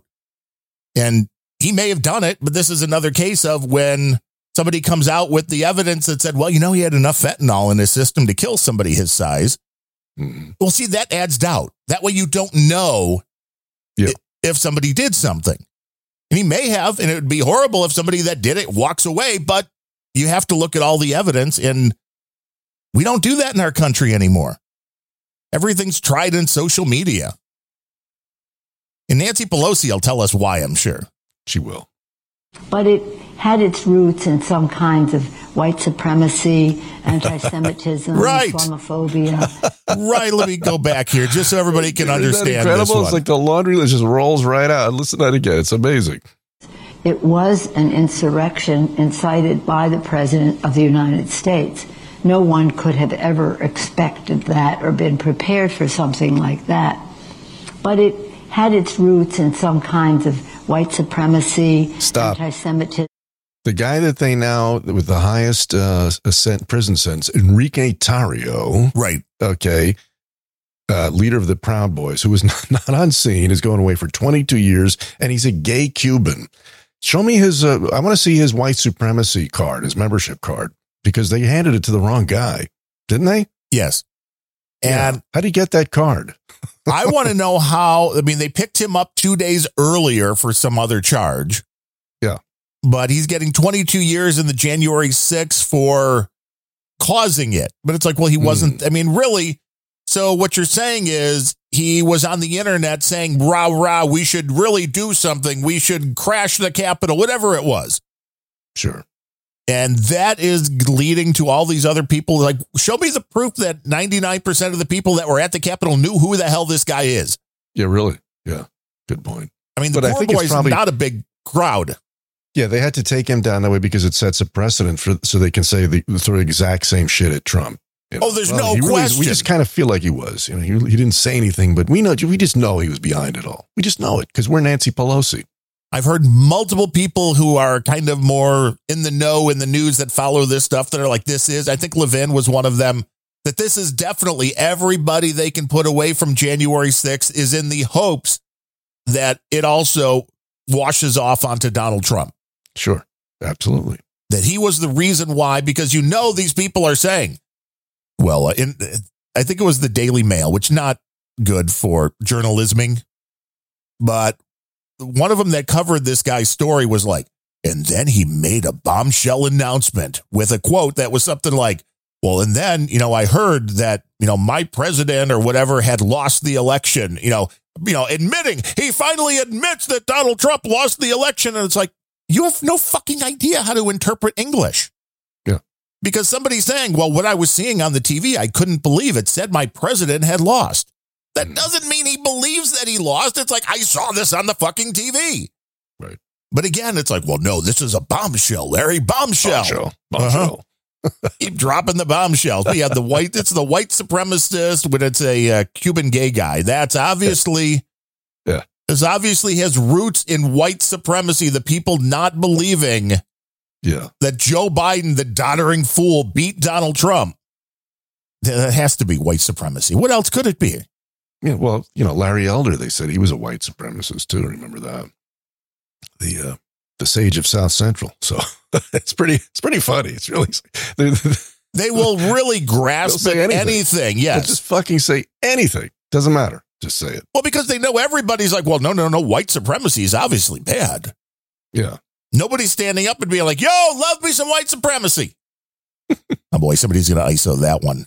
Oh yeah. But it had its roots in some kinds of white supremacy, anti-Semitism, Islamophobia. That's how the whatophobia? Islamophobia. Oh, okay. I thought she was having a stroke again. Yeah. It wasn't quite clear. Let me hear that again. Some kinds of white supremacy, anti-Semitism, Islamophobia. Yeah, she said swamophobia, so I think that's something different. Could be. Might be. Yeah. That's how the FBI director describes some of what is out there when he has said the U.S. is more at risk from domestic terrorism than from global terrorism. Well, that's true, especially if the domestic guys are wearing navy blue windbreakers with FBI on the back. Just ask the folks who were barbecued at Waco. That was kind of a domestic terrorist operation, wasn't it? Yeah, the good old Branch Davidians. And let's not forget what was the young Cuban boy's name that... they went in, Janet Reno, guns a-blazing to get him back to his mother or father. Yeah. So the FBI guy, he knows quite a lot about domestic terrorism, but kind of as a participant, it would appear. Yeah. Oh, Elian Gonzalez. See, Sir Bemrose knows it. The fabulous Ryan Bemrose. He knows everything. He should really do a podcast. But yeah, the concept that you have a higher probability of a terrorist attack from inside at this point, we also have to go back to the fact that how many, 7 million people have crossed the border and what percentage of them have been tied to terrorist groups? Well, of course, now they're here. I mean, I wouldn't expect them to be flying in. Yep. That part is over. But I've said it before, I'm really surprised drones, these kind of things haven't been used to, the fact that these commies that showed up at the Jason Aldean concert, the 12, 15, 20 of them, whatever they were, you could have done a lot more damage just flying a drone into the concert. I'm just saying, I think it's all just for the theater of it all. Yes. You want to get on the YouTubes. We want people to notice us. But Joey, I'd like this one, the both clips here. Joey's sleepy, following orders, and I don't know, the gibbering one, I don't know if I have heard, but the... Joey follows orders, we'll deep six that one because it's actually folded into the Gibbering Joey. Gibbering Joey, I think you're gonna like this. Ooh, I think that's a good show title as well. Maybe. Where everyone was preoccupied with the notion of global warming. Not a joke. Did you ever think that? And there's my brother loves heaven. There's famous lines. My brother loves heaven. I think having. My brother loves having. Oh, I thought he said heaven. Well, I mean, he might have. Say that again. That's Joey. So it's kind of like you have to start. You have to have the little. What was it from the Hitchhiker's Guide to the Galaxy? The babble fish, the thing you put in your ear that translates on the go for you while you listen to. We need a Joey Biden babblefish. Joke. Did you ever think that? And there's my brother loves heaven. There's famous lines from movies that he always quotes. And one of them is there's a movie about John Wayne. He's an Indian scout.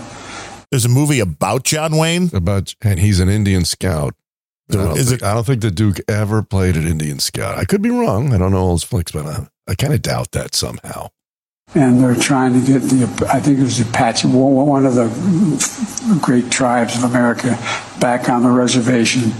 And he's standing with the Union, so they're all on their horses and their saddles, and there's 3 or 4 Indians in headdresses, and the Union soldiers. And the Union soldiers basically saying to the Indians, "Come with me, we'll take care of you, everything will be good." And the Indian looks at John Wayne and points to the Union soldier and says, "He's a lion, dog-faced pony soldier." Well, there's a lot of lion, dog-faced pony soldiers out there about global warming, but not anymore. All of a sudden, they all realize it's a problem. Stop. You fucking, I call him Soup Brain Joey, but when I used to say it, I think it was like maybe, clam chowder or something. There's no stock in the soup. Now it's either consomme or. Is it liquefying? Is it getting clumpier? Yeah, it's like fucking bouillabaisse. Not bouillabaisse. It's a vichyssoise. Just that fucking liquid. There's nothing in there but liquid. I mean, holy shit. It's a problem. Oh, and then where have you heard that before? Get vaccinated. No.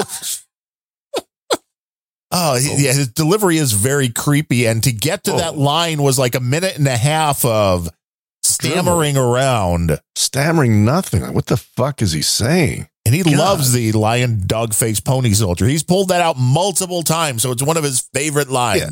He's just so gone. His brain is. And there's a lot of people lying about climate change. I agree, and it's the people on your side. If you notice, he's so out of it, he doesn't say climate change. He kept referring to it as global warming, which is like, that's passé. That's 20 years old. You don't say that anymore because it was too specific. Well, there was just this week, there was a scientist who came out and said that he had to intentionally edit papers that were published in the realm of the climate change because the large journals that are the respected journals, they had to cover just one narrative. So if you didn't hit the points they wanted, they aren't going to publish it. It's like, well, that doesn't say fair science now, does it? No, does not. So why? Why is that? Well, I think we all know, because there are a lot of lion, dog-faced pony soldiers out there. And they're on your side, Joey. I want to hear him whisper again. That's just so creepy. Yeah. I want to hear it again. They all realize it's a problem. It's a problem. Yeah. It's a problem. Yeah. Welcome to Planet Rage. It's him talking like that when he climbed in the shower with his daughter. Wow. I'm not even touching that one. And there's nothing like seeing the light. I see. I'm just following my orders here. And there you have it. He's so soup brain gone that he admits, I'm just following orders. That's all he does. He's a puppet. And that has been since he took office, this concept of like, I can only talk to certain people in the media. Somebody else is giving me a list of who I can talk to and who I can't. It's like, that is very concerning. Mm-hmm. I don't even understand how people on the left aren't worried about that. Although I saw that the guy from Bill Maher was making the left mad.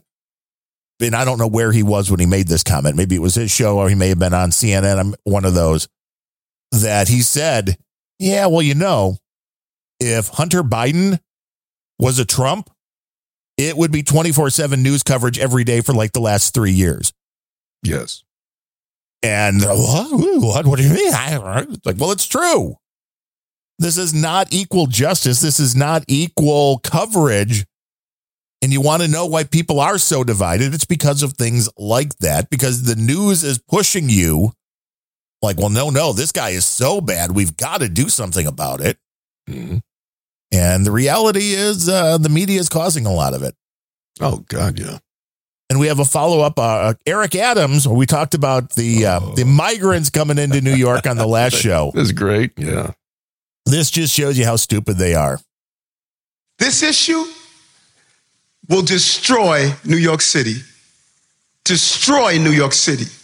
We're getting 10,000 migrants a month. Now we're getting people from all over the globe have made their minds up that they're going to come through the southern part of the border and come into New York City.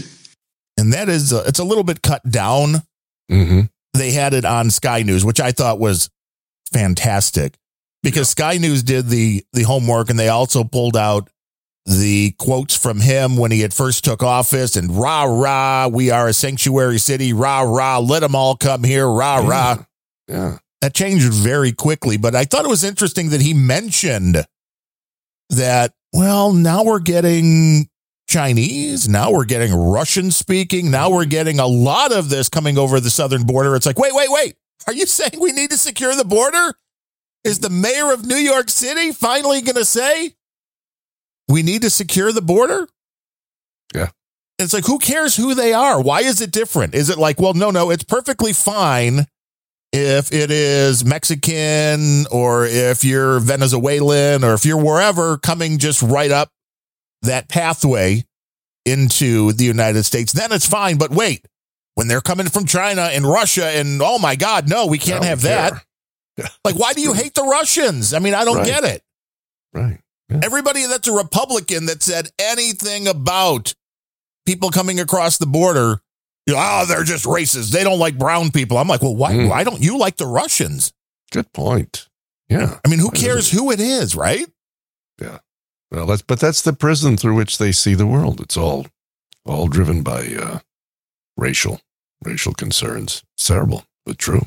And then it's like, well, welcome to the problems that Texas and Arizona have had. There was somebody that was it was the Biden administration now trying to pass a law that would force the migrants to stay in Texas while waiting for their hearings. Really? And it's like, well, again, how are you going to do this? Because who's enforcing this? Yeah. It's like, this is another bullshit law that's only on paper. Because if you're like, well, no, okay, you come in, well, you have to stay in Texas. It's like, well, why do you want to fuck up Texas? New York said, come on down. Chicago said, come on down. LA, San Francisco, they all said, come on down. I'm sure Seattle, come on down. Yeah. And they're like, well, no, we can't have that. It's like, but you can't just let them. It's like, well, are you going to put them in cages in Texas? It's like, how are you going to keep them in Texas? But again, this is a regime that just doesn't even understand the reality of what's going on. But it is the kind of a glimpse at what's going on in the world. There is a huge video game that just came out. Mm-hmm. I know my buddy Gene from Unrelenting. He's been playing this game nonstop, like 17 hours a day. I'm like, dude. The Russian. Yeah, the Russian. Does Eric Adams hate Gene? Probably. Okay. I mean, if he knew him, he certainly would. It's enormous to hate him. Exactly. But this was the best rant that I found on the internet. And it was in regards to this game and being, I guess it's a little bit woke because it's a brand new game out of Bethesda, which is a huge company that's been producing games for a long time. And you just can't keep the current times out of this. And this guy, not very happy about it. Okay. I just want to say something to you, Bethesda. Just want to say a little something. There is nothing I love more. Taking my headphones off. Fuck that.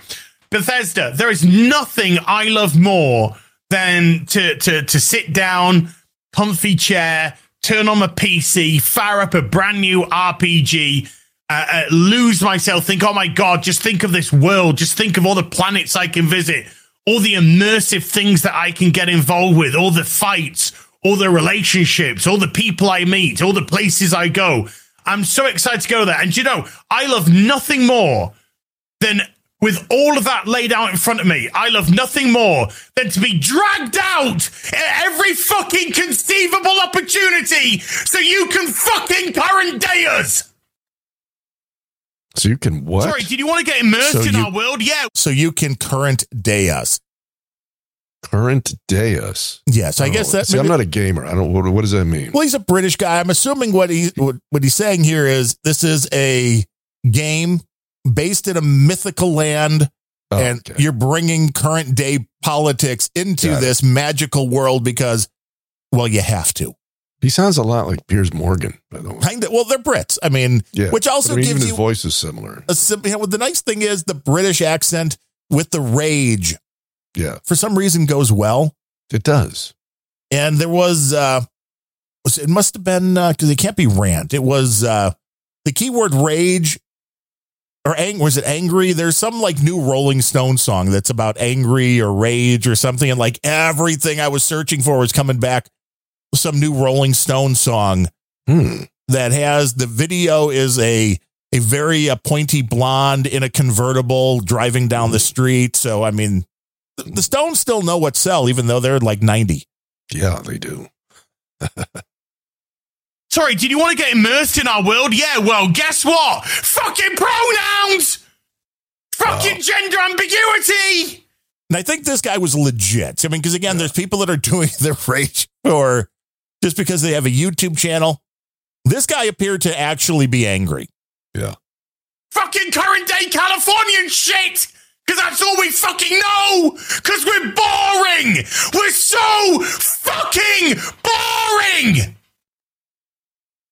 We can't see past our own fucking reflection. That's the level of our narcissism here at Bethesda Western Game Company. Fuck your immersion. Fuck you having a good time. Fuck you falling into a world and just getting lost. No. Current fucking day. Fuck off. You're boring. You're fucking dull. You have nothing to say. You are a one-hived mind twat waffle. Okay, I like that. One-hive mind what? Twat waffle, I think, is twat the... waffle. Twat waffle? A British thing. Yeah, I mean, that sounds like if somebody called you a twat waffle, it would probably be like, oh, that's not good, is it? Probably not a compliment, no. Right, it doesn't sound like... Hello, sir, you're a very nice twat waffle. Yeah.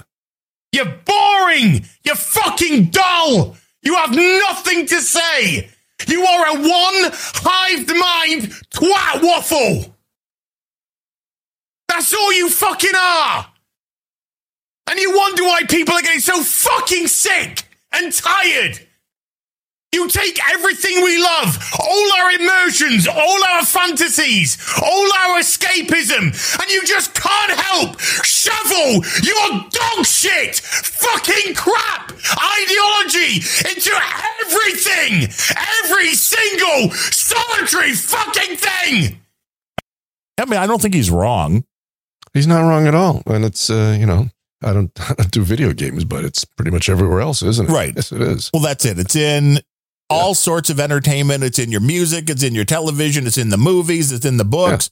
Yeah. I mean, I hear the new James Bond is completely woke, and that's in a book form. So it's like, what? I don't, why? What's the point? We got to go back and change all the problemary language. It's like we can't have, Huck Finn or Tom Sawyer, whichever one had the problematic language. Sure. It's like, but no, you see, you're missing out if you're taking those bits out of history. People then don't know how to interpret history. They don't know what the world was like. They don't realize that things have moved in a direction that, I mean, for a long time seemed like it was better. Now, maybe not. But I don't really play video games or care about that. But it is people that are very in need of an escape. And it's like, it's harder to get that escape because you go to your escape, whatever that may be, and that's been infected by the same stuff. Yeah, sure. Yeah. What do you think Joey does to escape? And huh? What do you think Joey does to escape? Anything? I think he's going to tell us if you want to run that clip about Joey sleeping. Yeah, I was just wondering if he was like, if he drifts off with a good book, I think he just drifts off. Maybe, regardless of what he's supposed to be doing. Yeah. He just drifts off. Nobody likes having celebrated. Now, I like the spacing, the pauses of the, like, it almost seems like that had to be added. Yeah. And by the way, this is in Vietnam.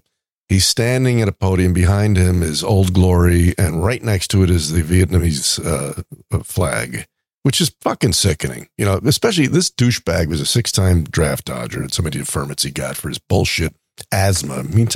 Meanwhile, he also claimed he was a college football star. Do you know any football players with asthma? I don't, but maybe he was. Well, I mean, he probably just rode the bench. Yeah. And so, 58,000 dead guys over there. And it's just fucking sickening. It really is to see this. It really, really is. International meetings, if you don't know what you want at the meeting, if you don't have a game plan, he may have a game plan. He just hasn't shared it with me. But I tell you what, I don't know about you, but I'm going to go to bed. Now, wait, who is he talking about that doesn't have a game plan? I think he's talking about G.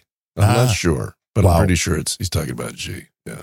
Joey's playing half-dimensional chess while G's playing something a little different. Yes. Yeah, we talked about at the conference overall. We talked about stability. We talked about making sure that the third world, the Southern Hemisphere had access to change it, had access. It wasn't confrontational at all.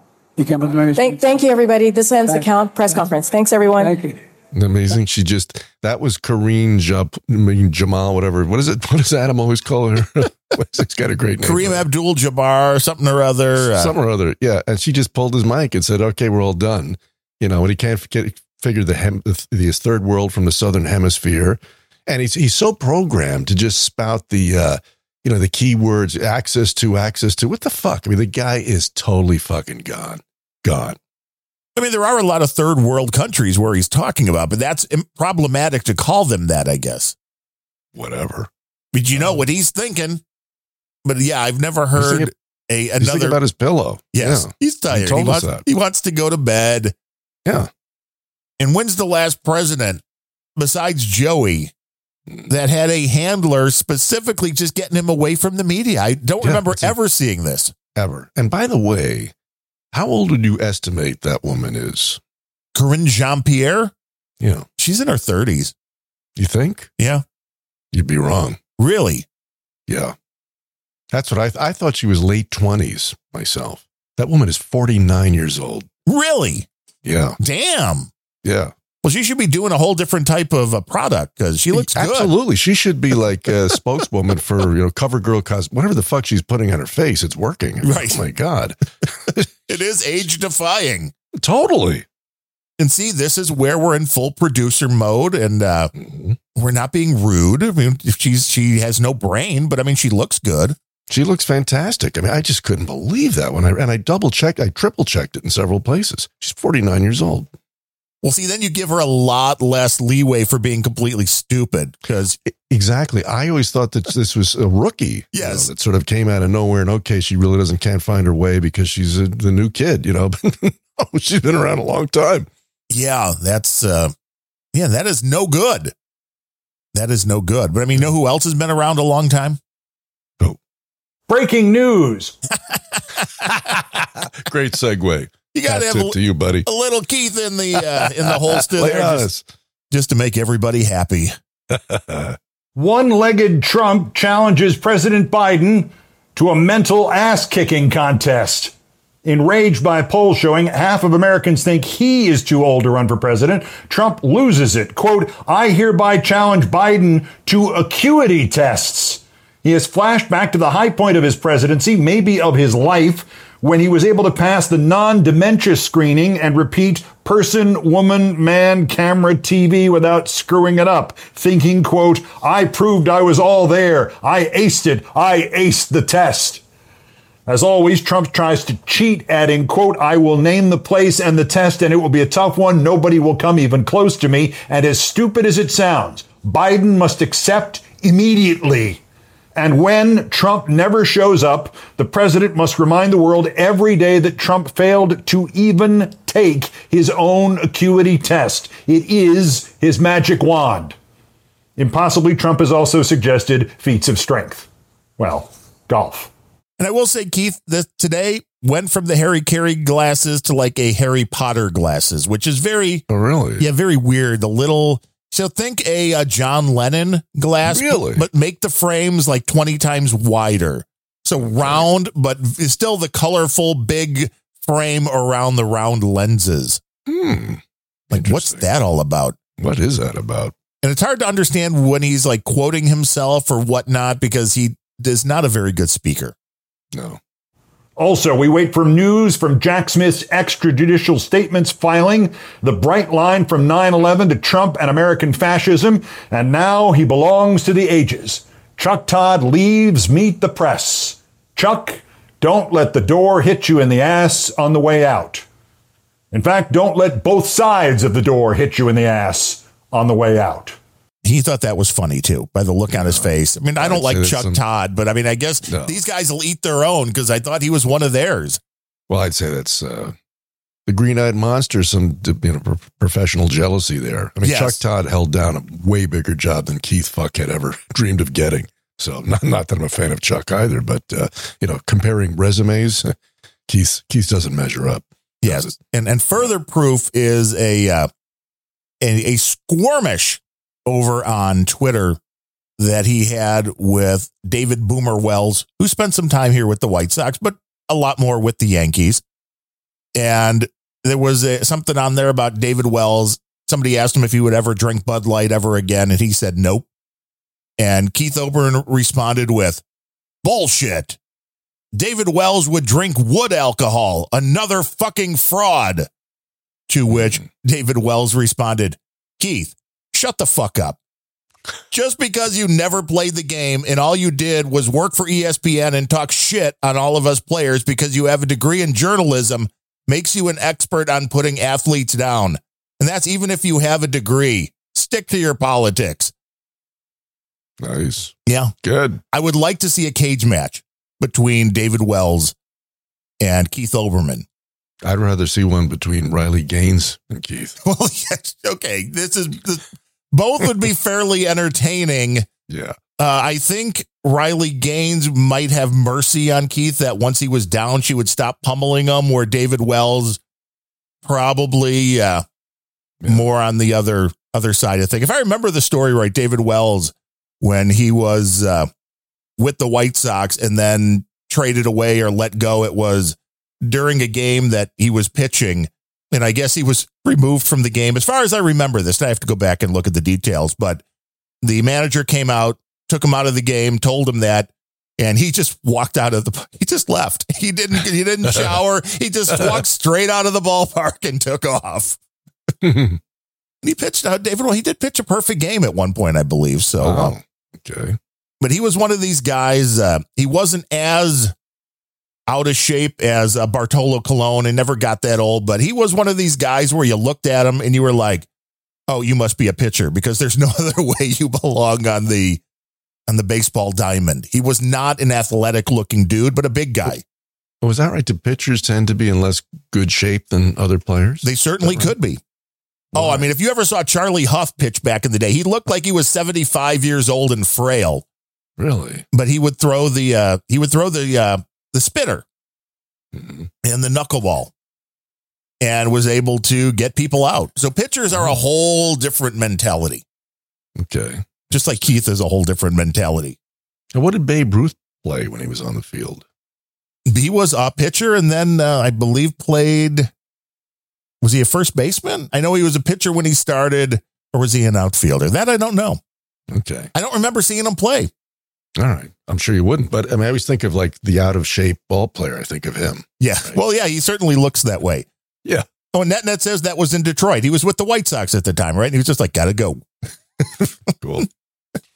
I mean, but it's like, I like it. It's like that's the attitude we need. We need more people to fight back. I don't think anybody likes Keith Olbermann. That's the funny part of the. I don't think anyone does, really. I don't know who respects his opinion enough to listen to his podcast. No, Digikura says I could be a pitcher. See, thanks. I've got the same profile. Well, I would take the salary. Yeah, I would take the salary, no doubt about it.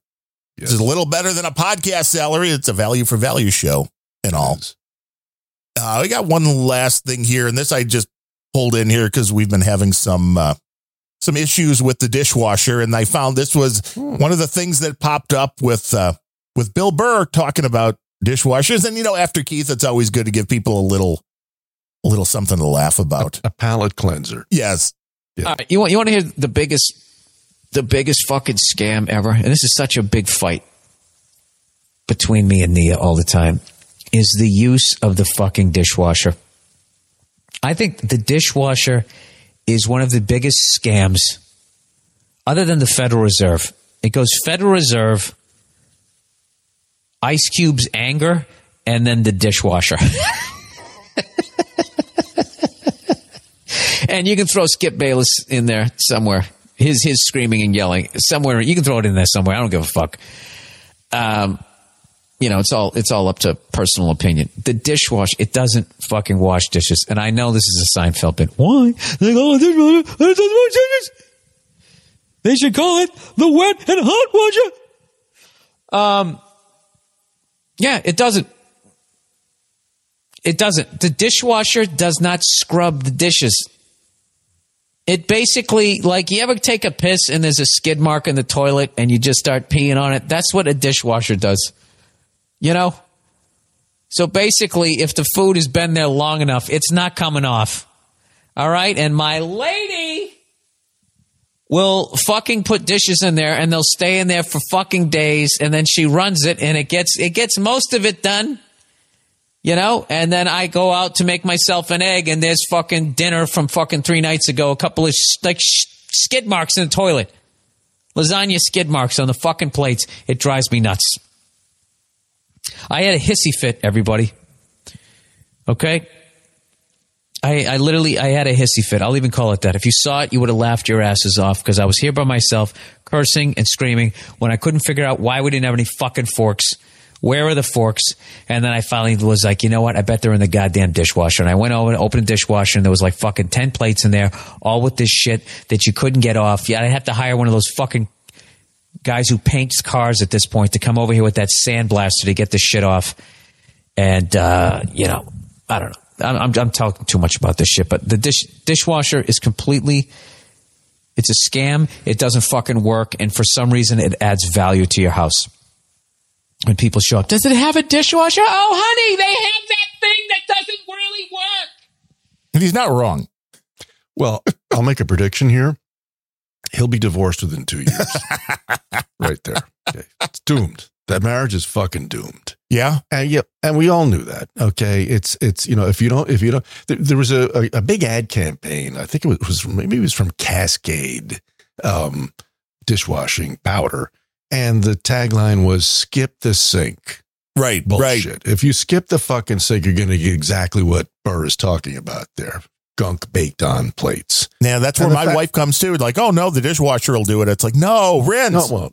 It won't. You got to actually, what I usually do is I keep a brush in the sink. I'll just run the faucet, brush it. So what I'd like to do is strip if it says somewhere in the dishwasher, I don't think it says dishwasher, but I should just put a label over that says dish sanitizer, because that's what it really does. Right. You leave it on that hot, dry shit, it's baking, whatever. So it's going to kill anything you missed. That's really what it's about, right?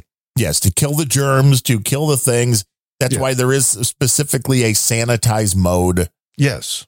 And I noticed that for whatever reason, and I may have bitched about this before, because we have Chicago water, but for the longest time, this area was not. It was well water.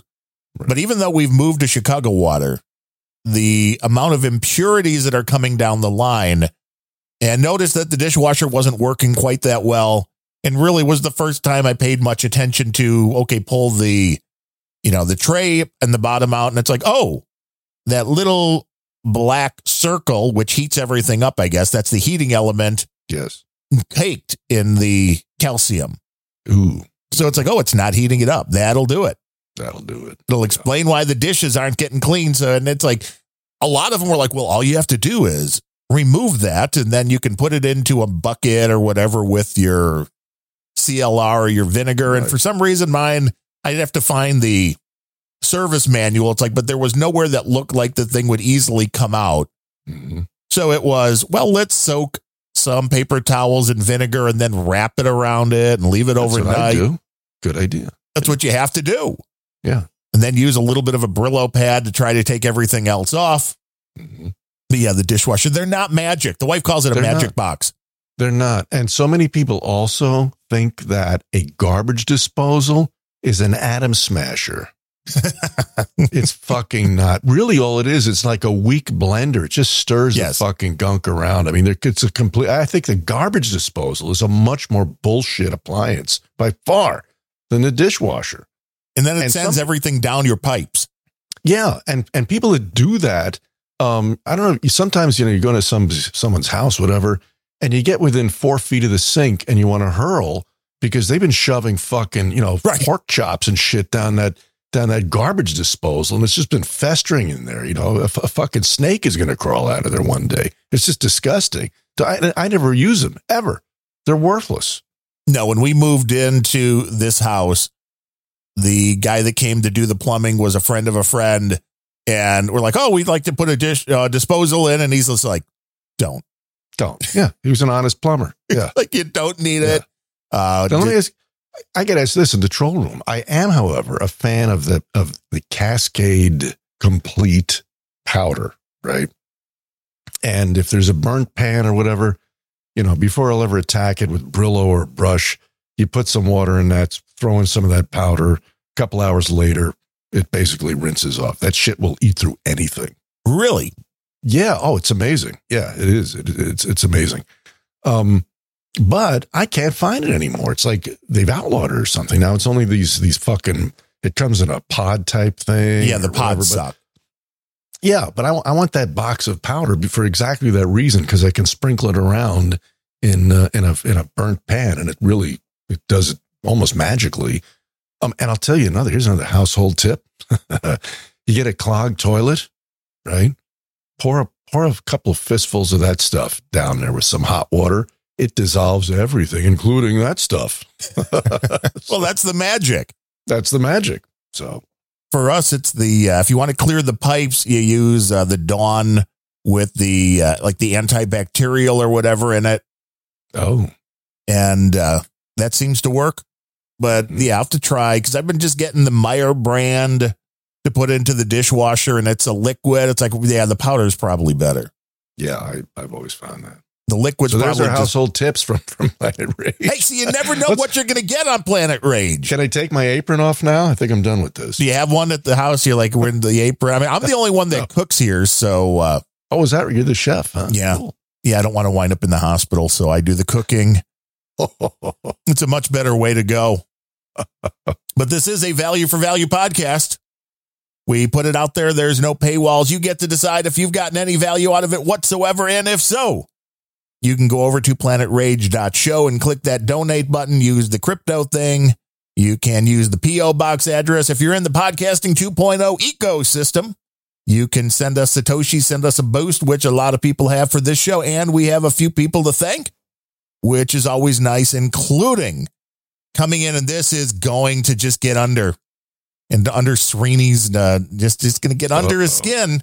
Because Kendra Lamont, Dame Kenny Ben, comes in with $30 today.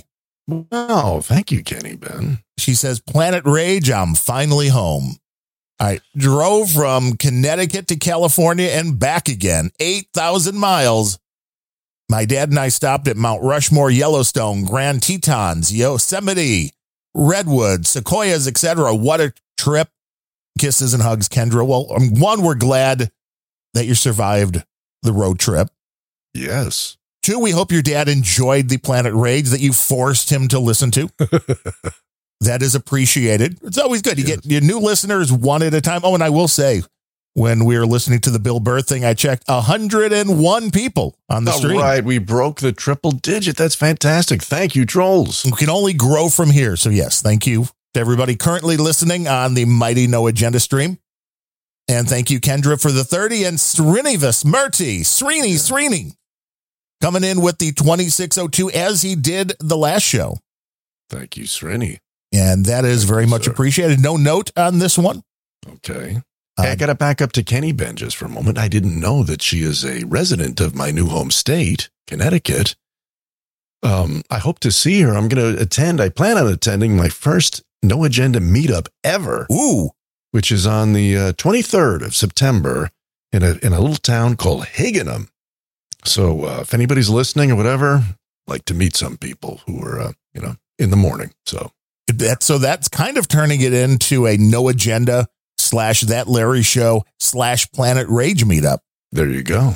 That might get crazy. We're infectious. That might get crazy.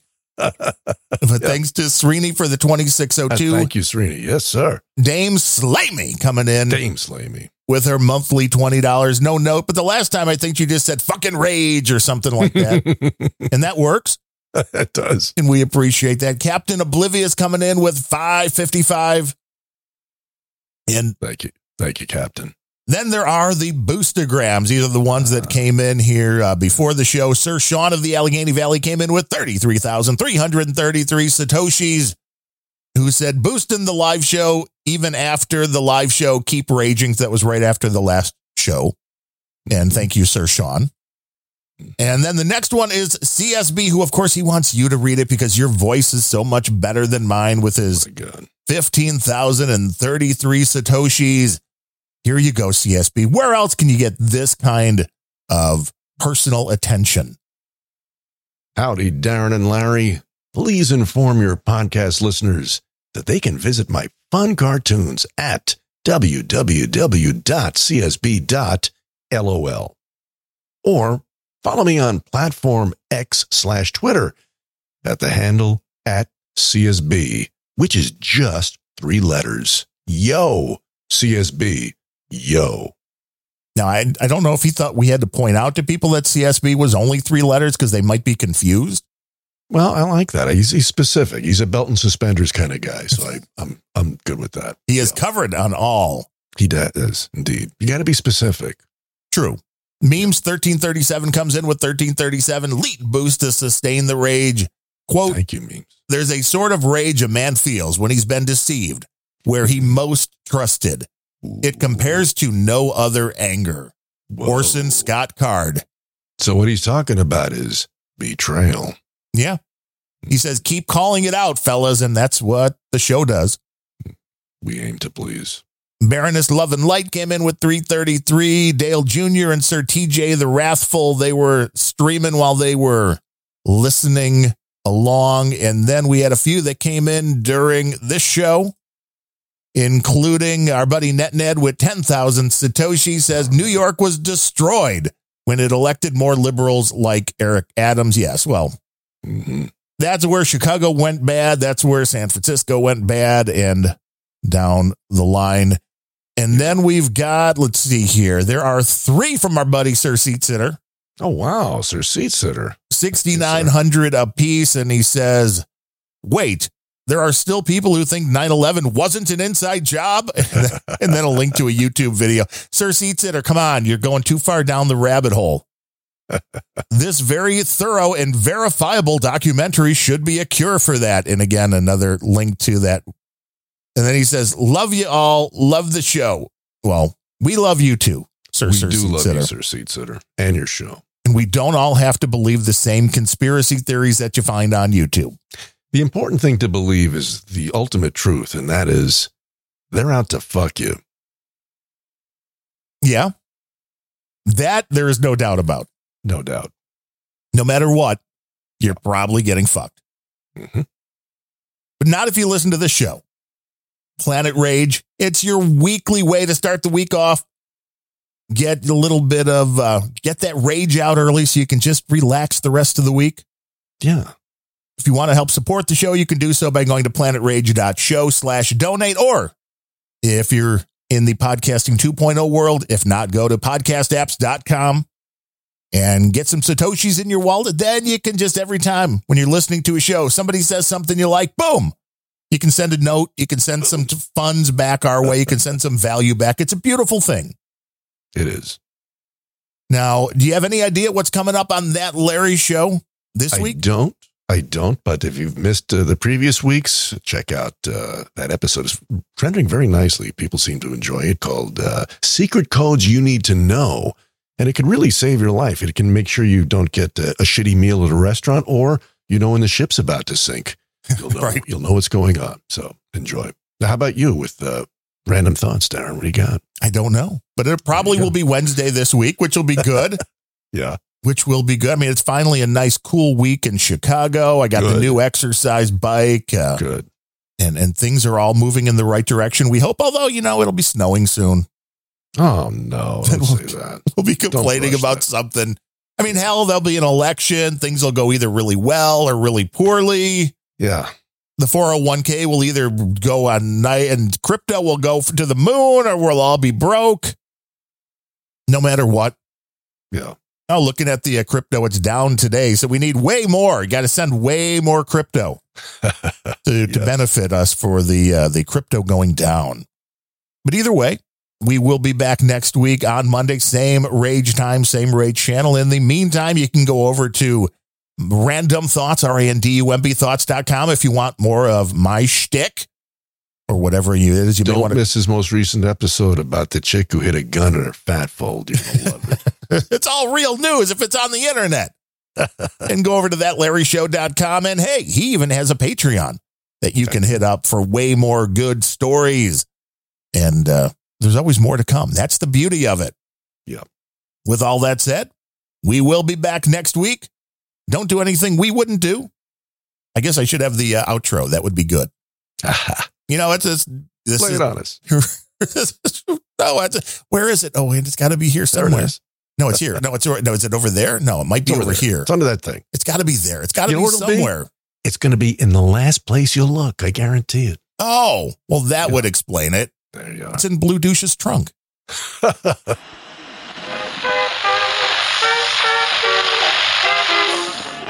U.S. strikes back, killing a member of the Islamic State. Whole world going to shit!